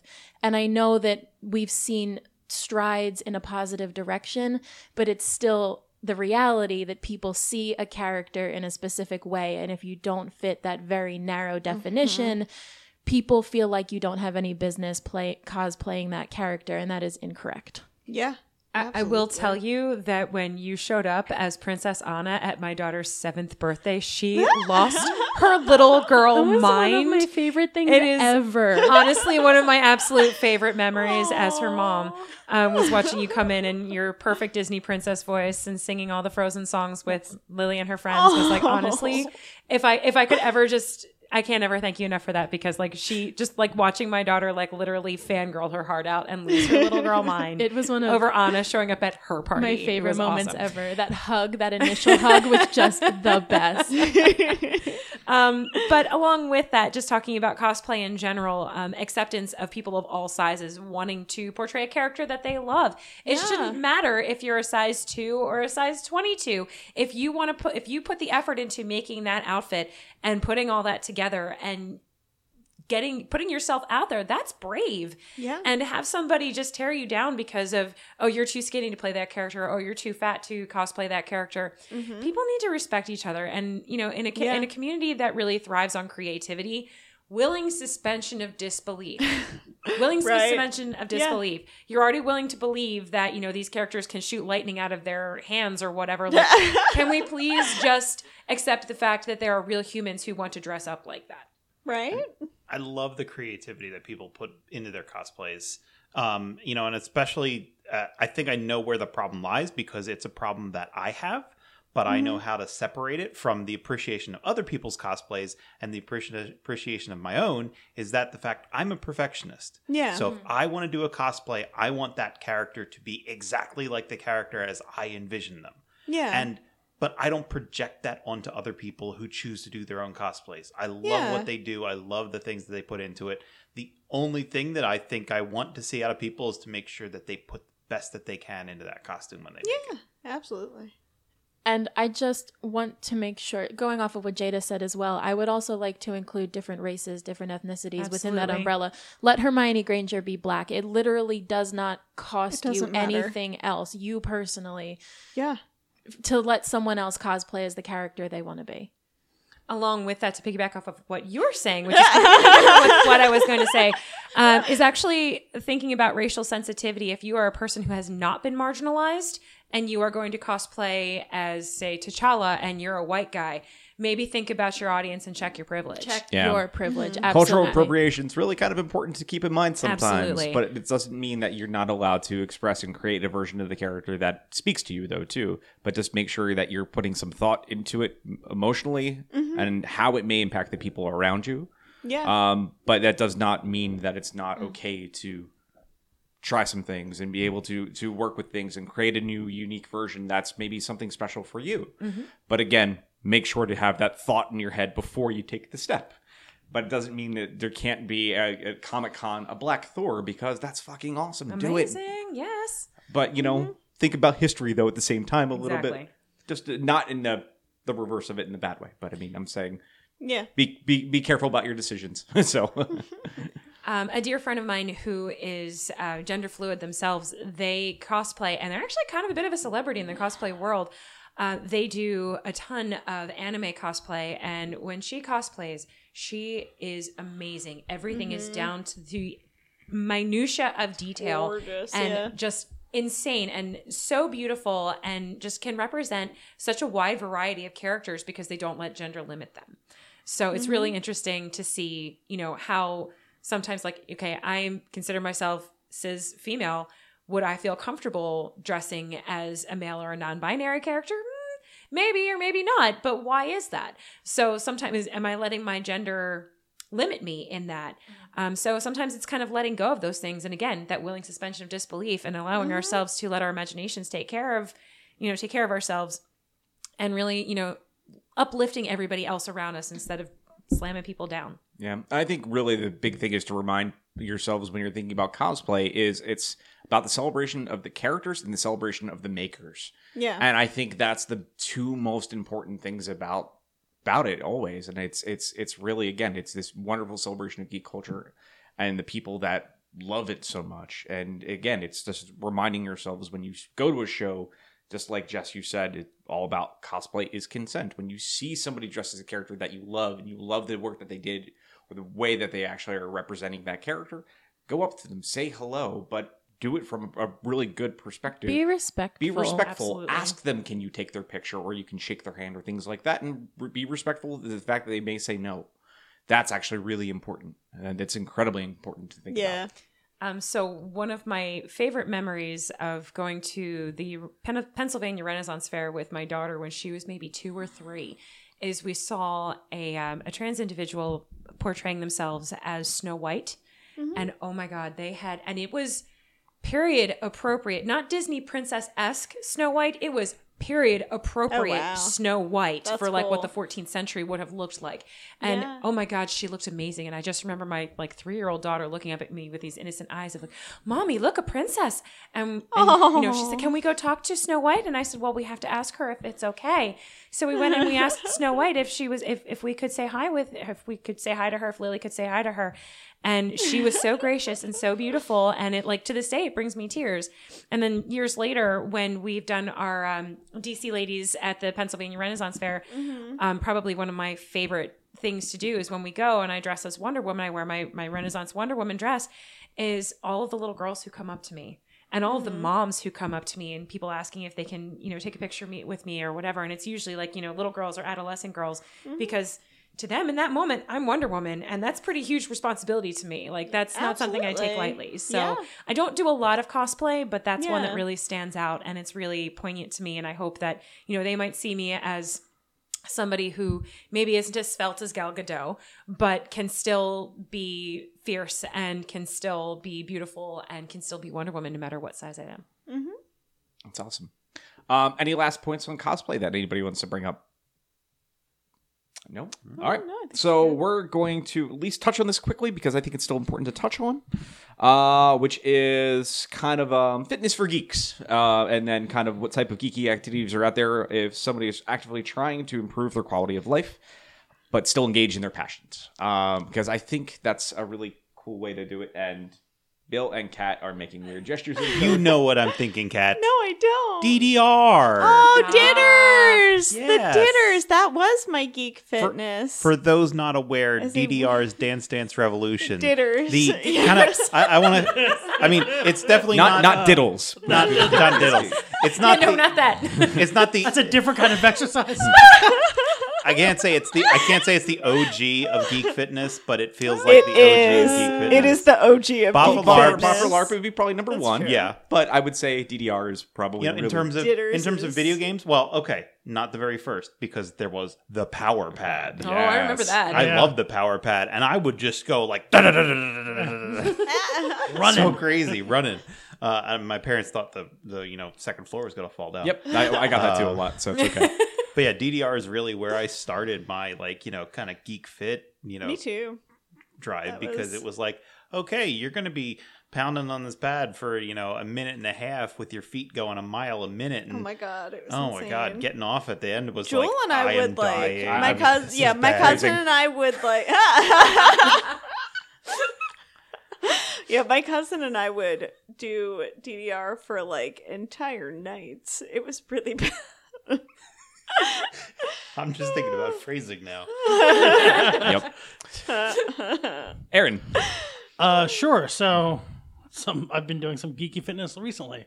You and I both do some geeky fitness together. Yeah. Again, phrasing. we hit each other with sticks. Yes, we hit Phrasing. each other with our sticks. Did you get off at the end of it? Sometimes. We get sweaty. Anyway, that's definitely one thing that's a lot of fun, actually. Rob and I are doing like a stick fighting class, which is also foundations for like sword fighting and stuff. But any of that kind of exercise is last definitely good. couple of weeks it was like, oh, this is just grown people hitting each other with sticks essentially, and then last week we're like, oh no, this is stand-ins for so much more than we realized. Yes. Like Which our brains were like, oh, we've been doing stuff with daggers, and we've been doing stuff essentially with battle axes and two-handed spears swords and spears and halberds, and we're like, oh crap, that's why we've been doing this foundation work the way we have been. And it's been really a lot of fun, both as a learning experience as well as an exercise experience. Yes. And I think it's one of the best ways to exercise is if you can have fun while doing it. Yeah. Especially if you can get any kind of what you think you're passionate about. Yeah, like Another thing that actually is a lot of exercise for me that I am actually like that's kind of geeky is forging, building things out of metal. Nice. That takes a lot to energy. Well, I can- swinging a hammer for I, that I, really can, I can does. tell you real quick that we've decided, Paul and I, originally before we started this, Fesh, who's on the show as well, that once we finish Curriculum 1, we're all going to probably go to the Drunken Smithy and forge our own swords for the first time, because it's kind of the end of the start of this. He's got a machete class. right now. So, hey, 4 hours. hey, Ready? why not? I'm just saying. That's like sword. But So anyway, Jada. my first love as far as geek fitness, I would say, is color guard, because you want to talk about being like the, we were kind of the outcasts. I mean, band geeks in general, we were kind of like the geeky, nerdy music kids. I actually left cheerleading. Yes, you heard me correctly. I quit cheerleading to join color guard because to me it incorporated more dance. It incorporated, you did more different routines. It wasn't the same cheers year after year after year.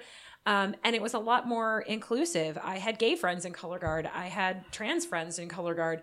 And I still have a lot of lasting friendships, but along with that, you're flinging equipment in the air, and it's highly athletic, and it's led to so many different aspects of elements of other geek fitness things. For me, once I started boffer LARPing, I went to my friend who was making weapons at that time, and I said, I want you to make me a polearm staff. And he said, what? And I said, I want it to be 6 foot tall, and I want it weighted with a bolt and 3 washers at the top and a bolt and 2 washers at the bottom. He said, that's going to be really heavy. You know you're small, right? And I was like, no, this is exactly how I want it, because that's exactly how my color guard flags were weighted. And I'm used to running around a football field with that, flinging it in the air. Yeah. And he was like, done and done. And then he saw me fight with it, and he was like, yeah, no, that's perfect for you. That's So along with that, lightsaber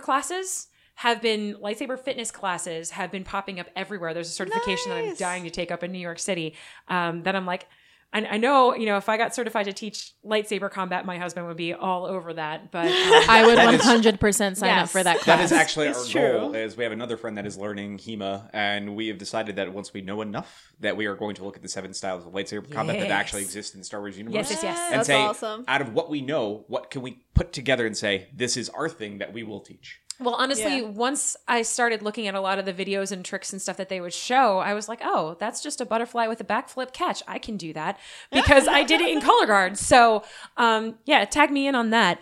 Also, for me, being in dance fitness for the past 6 or 7 years, I really love that Zumba, you don't think about it as geeky, but it is very inclusive. It's not just about, dance fitness isn't always just about being stick thin and getting that svelte body type. It's about community. It's about lifting each other up. It's about dance. And you listen to some of the songs, they sing about curvaceous women, which I'm all about because that's me. So I like being celebrated for what I dance. And now I'm also expanding that with Bombay Jam, which is centric in Indian culture, and Bollywood movies, which are a lot more culturally inclusive. It's not my culture, but I love that I got to learn firsthand from the Bombay Jam team, and I got to really experience Bollywood movies, which are kind of their own realm of geekiness if you're really into that. So that's my take on geek fitness. For me, actually, I will say VR gaming is really kind of fantastic because a lot of that is Yeah. forcing you to get up and move and do things, and you can still be playing a video game just like playing DDR or something like that. But I've gone into a VR session and played for like an hour and a half, and we're just drenched head to toe. Beat Saber is one of my favorite things to play. That game will make you sweat It's your super fun. ass off, and I need to play more of it again now because they just came out with an Imagine Dragons pack. So You can use all your stick fighting skills. seriously, God. This is a little bit of book geek fitness, I guess, but it's more I used to bait myself to go on walks by bringing my Kindle with me and just reading while I walked the trails. Which, I mean, I knew them really well, so I wasn't like veering off into ditches or anything. But yeah, just reading would help. Books on Drag that tape out. too would do the same thing. It's true, but I don't like them. Reading and walking at the same time is not recommended by the caffeine crew. I tend to listen to when I That makes exercise sense. alone. It's a I good tend to way, listen to yeah. things. Did you try this on a treadmill, maybe? No. Okay. I like to live life on the wild side. But again, Audible is a really safe alternative to that. Or you can listen to your favorite podcast while going on a trek. Just do that while walking around your backyard and not like on the side of the road, please. No, she does this on the side of the road. Yeah, these are Pennsylvania roads with no shoulders. Yeah, good job, Kat. Jess, do you have any? My thing was always theater.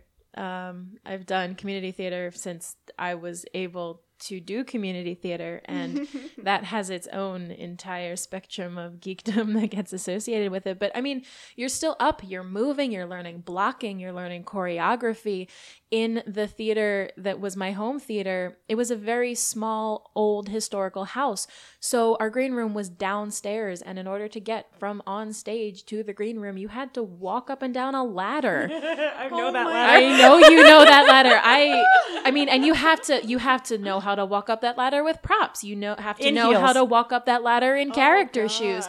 So there's a lot of activity that's involved in it. And I mean, we were a community theater, so we weren't, swinging around doing acrobatics, but we still got up and moved. And I've Yeah. always really very much loved that about theater. That's awesome. Yeah, it's very cool. You know what? I think we're gonna actually put a pin in the episode here. I was gonna try to put a little something else in, but we're at 2 hours, and I think we kind of did end out at a really nice, positive place.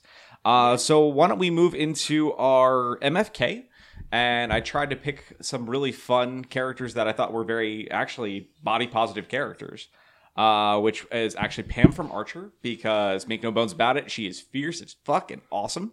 Thor from Avengers Endgame, and then I figured we'd throw in Charles Boyle from Brooklyn Nine-Nine, because he's just an average person. And I think that's something that's forgotten a lot of times in body positivity, is just being average doesn't mean you have to be a ripped Adonis or anything like this. He's actually considered, because they will comment on him being more effeminate and stuff Yeah. like that too. I mean, like, he doesn't fit the typical. Yeah, he's a little chubby. Male. He's more He's of an effeminate shorter. character, shorter, and it's really awesome to see, again, that really awesome inclusivity. So who would like to kick us off for tonight? And we're going to say for this one, we're not going to kill anybody. We'll, We can kill. Yeah. You okay. can kill people. We're not can kill killing. Sure. Yeah. Come on, Rob. Okay, That's all fine. about the death. All right. I was going to say, maim I was him? like, I don't know who. I was going to say but- a nice positive episode, but everyone's like, no, kill them all. No. Murder. Tradition, Rob. kill. Okay, Rob. fine, sure. Traditional murder continues. Aaron. Sure. Let's start with two I'd fuck. Pam, because I think she'd be crazy. Oh my God, Pam be insane. And I think that would just be a crazy wild night, and it would be a night you would never forget. I would marry Thick Thor, because that would be awesome to cuddle with.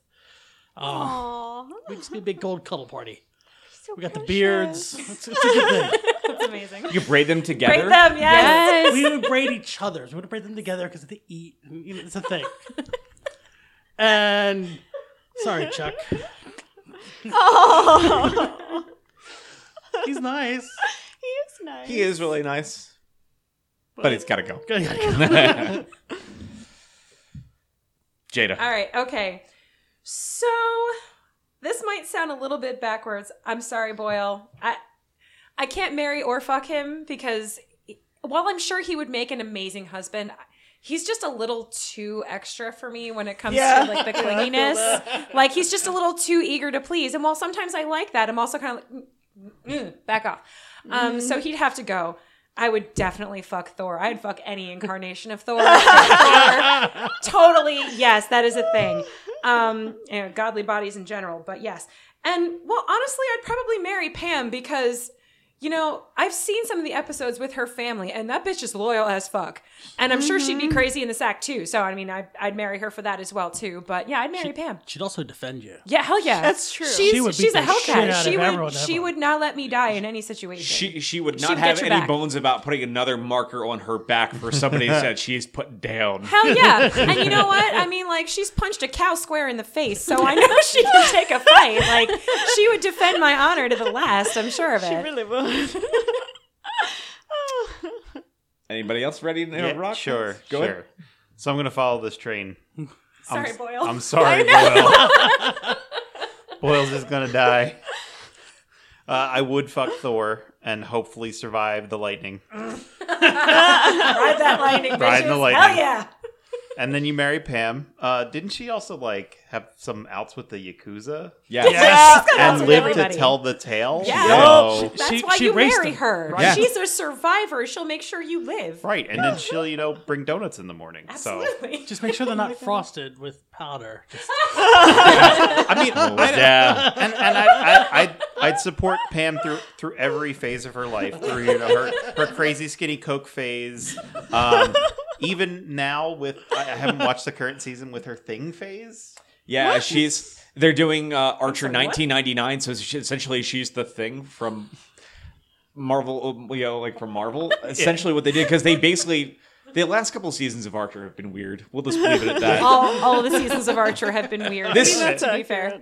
This is a sci-fi 1999 pseudo-future bent that they're on this season. Interesting. So continuing the things of like Danger Island and Dreamland and stuff like that, where they've been doing alternate versions of the characters. Nice. So, Jess. Sorry, Boyle. He's got to go.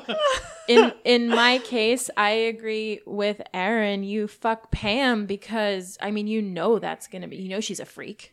Absolutely, 100%. And as stated before, Thor can get it repeatedly. So you marry Thor. I mean, everyone on that show has Either done way, the Pam. cuddles are going to be great. Right? Cat. I'm killing Boyle too, and I feel so bad. But it's Rob will say, Boyle. don't worry, Rob will say. because he's such a sweetheart, and he would make good husband material. But again, like Jada was saying, it's the clinginess. It's a little it's too much. He makes a great sourdough. He does make a great sourdough. That's hard. The Boyle family mash. That's hard to The do. sourdough starter. Yeah. But yeah, I would fuck Pam because again, yeah, Pam's a freak. Like she's awesome with that. So, and then I would marry Thor mostly because originally I probably wouldn't have because in his first movie I wasn't a huge fan. But then like after Thor Ragnarok and on, like him in Ragnarok and Endgame, he's just a puppy dog. We love a good character adorable. arc. Yes, we We do. love a good character arc. Yup. Sorry, Boyle. Is this Again, the first, like a round robin? I think we all, for the very first time, killed the same person. So I feel like it may have happened. might like have that happened once. before. maybe once or I twice think it before. Did we all kill Cruella DeVille? I think we did. No, 'cause- 'cause oh, you- No, I married think her. I did. I think. like a monster. Yeah, I got yelled at for it She too. got that money. He got that money. He was gonna reform her. No, I said we were going to be cat people. That's what it was.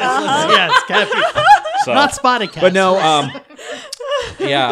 no, Boyle, I think, again, the reasoning is if you ended up marrying him, he was like, hey, I'm going to cook dinner tonight. And Boyle's choices in food sometimes are a little terrifying.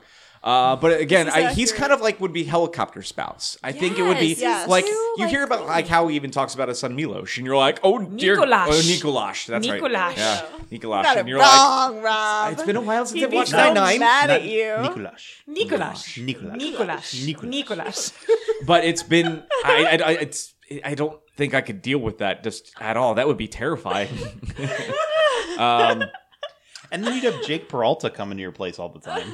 Yeah, that would be a little bit much. I'm like, or it's like, sorry, I gotta go. I gotta do this thing for Jake. I'm like, again, are you seeing other Jake people? would be the other woman in your Yeah. relationship. Oh my It would God, just It be would no be too much. good. It would be too much. So And then you'd yeah. also have to deal with like over anxious Amy Santiago at the same time. Yeah. So It's like dinner party. Like, who was smoking in the bathroom? Amy, was it you again? You know, it's just a wrong. It's not going to work out.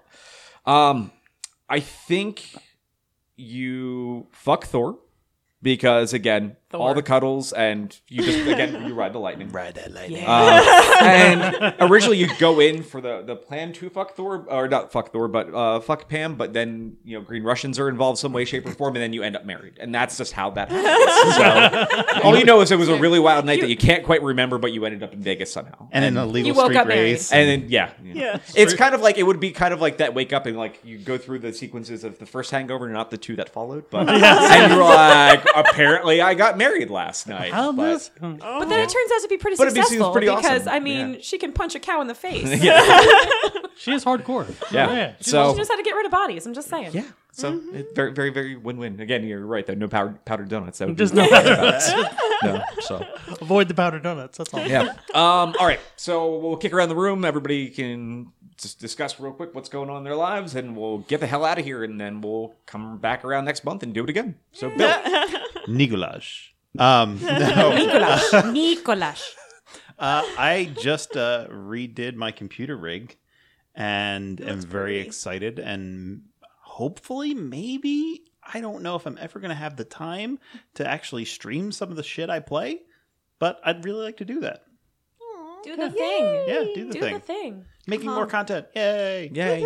Jess. I am currently going to be unpacking my house for the rest of forever.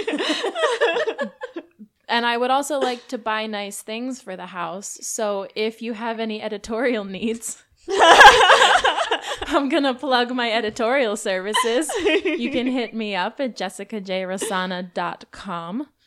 And yeah, that's it. Kat. I have books. We're not going to do this again, so I you know, actually, I know. we believe in you. You can do it. So Taking Root is coming out. Look, I did it. Is coming out July 16th. That is actually, I talked about it on our Myth podcast, I guess, a year or two ago. But it is contemporary romance retellings of Greek myths. So the first one is Daphne and Apollo. The second one is Hades and Persephone. Just gotta wing that in there. But yeah, so I'm excited for that to come out. I'm also excited to kick off a new series. And then the final Tribal Spirits book, Forged Redemption, will be coming out October 1st.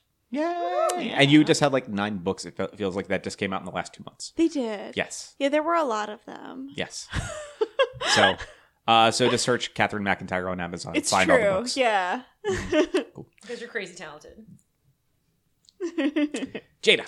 Hi. So, just your average body positivity dance fitness instructor over here, mild-mannered mother of 3 at your service. So what I've been up to lately is dancing, learning new choreography, and more dancing. I am currently teaching Bombay Jam at the Brandywine YMCA, both Sunday mornings at 11:30. So y'all, you can go out the night before, sleep in, and still get your workout in. Cardio and toning, 11:30 to 12:30. And then hit up brunch afterwards. It'll be great.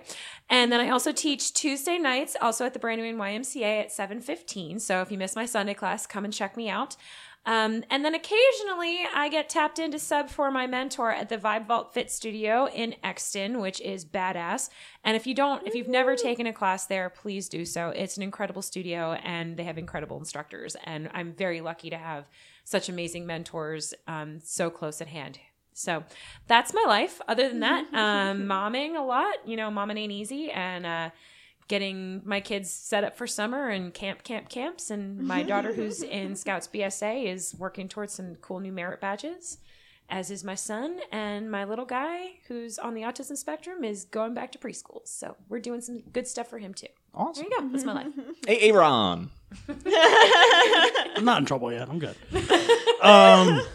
So personally, I've been looking to make the best me I can be. I've been doing a lot of fitness lately, including the geeky fitness of stick classes with you. Mm-hmm. Still phrasing. I put together 4 sticks made the other day. Mm-hmm. So having fun doing that to practice with. And other than that, trying to manage the family life and balancing all that. With the summertime, we got beaches and kids and camps. And that's about it for me. Not much else. Again, I'm right there with you again with the classes, which has been fantastic. But also, you can always find me pretty much every week. We took a week off this past week, but we are at the start of the summer annuals for review. So I believe this week coming up, we are going to be reviewing season 5 of The Flash over on DC Primetime with Ben. We just wrapped up our review of Supergirl, which was one of the best seasons of anything I've seen in a really long time. So if you haven't checked that out, make sure to go back, listen to our review of the season, and then we will be getting into Arrow and Legends of Tomorrow with the following weeks after that. Then followed up by Doom Patrol's review, and then I believe we are gearing up through the end of the summer with the prep of another year of the show. So you can always find me again, DC Primetime, also on thenextlevelnetwork.com. And until next time, we'll see everybody around the bend. Bye. Bye. Bye. Aloha. Goulash.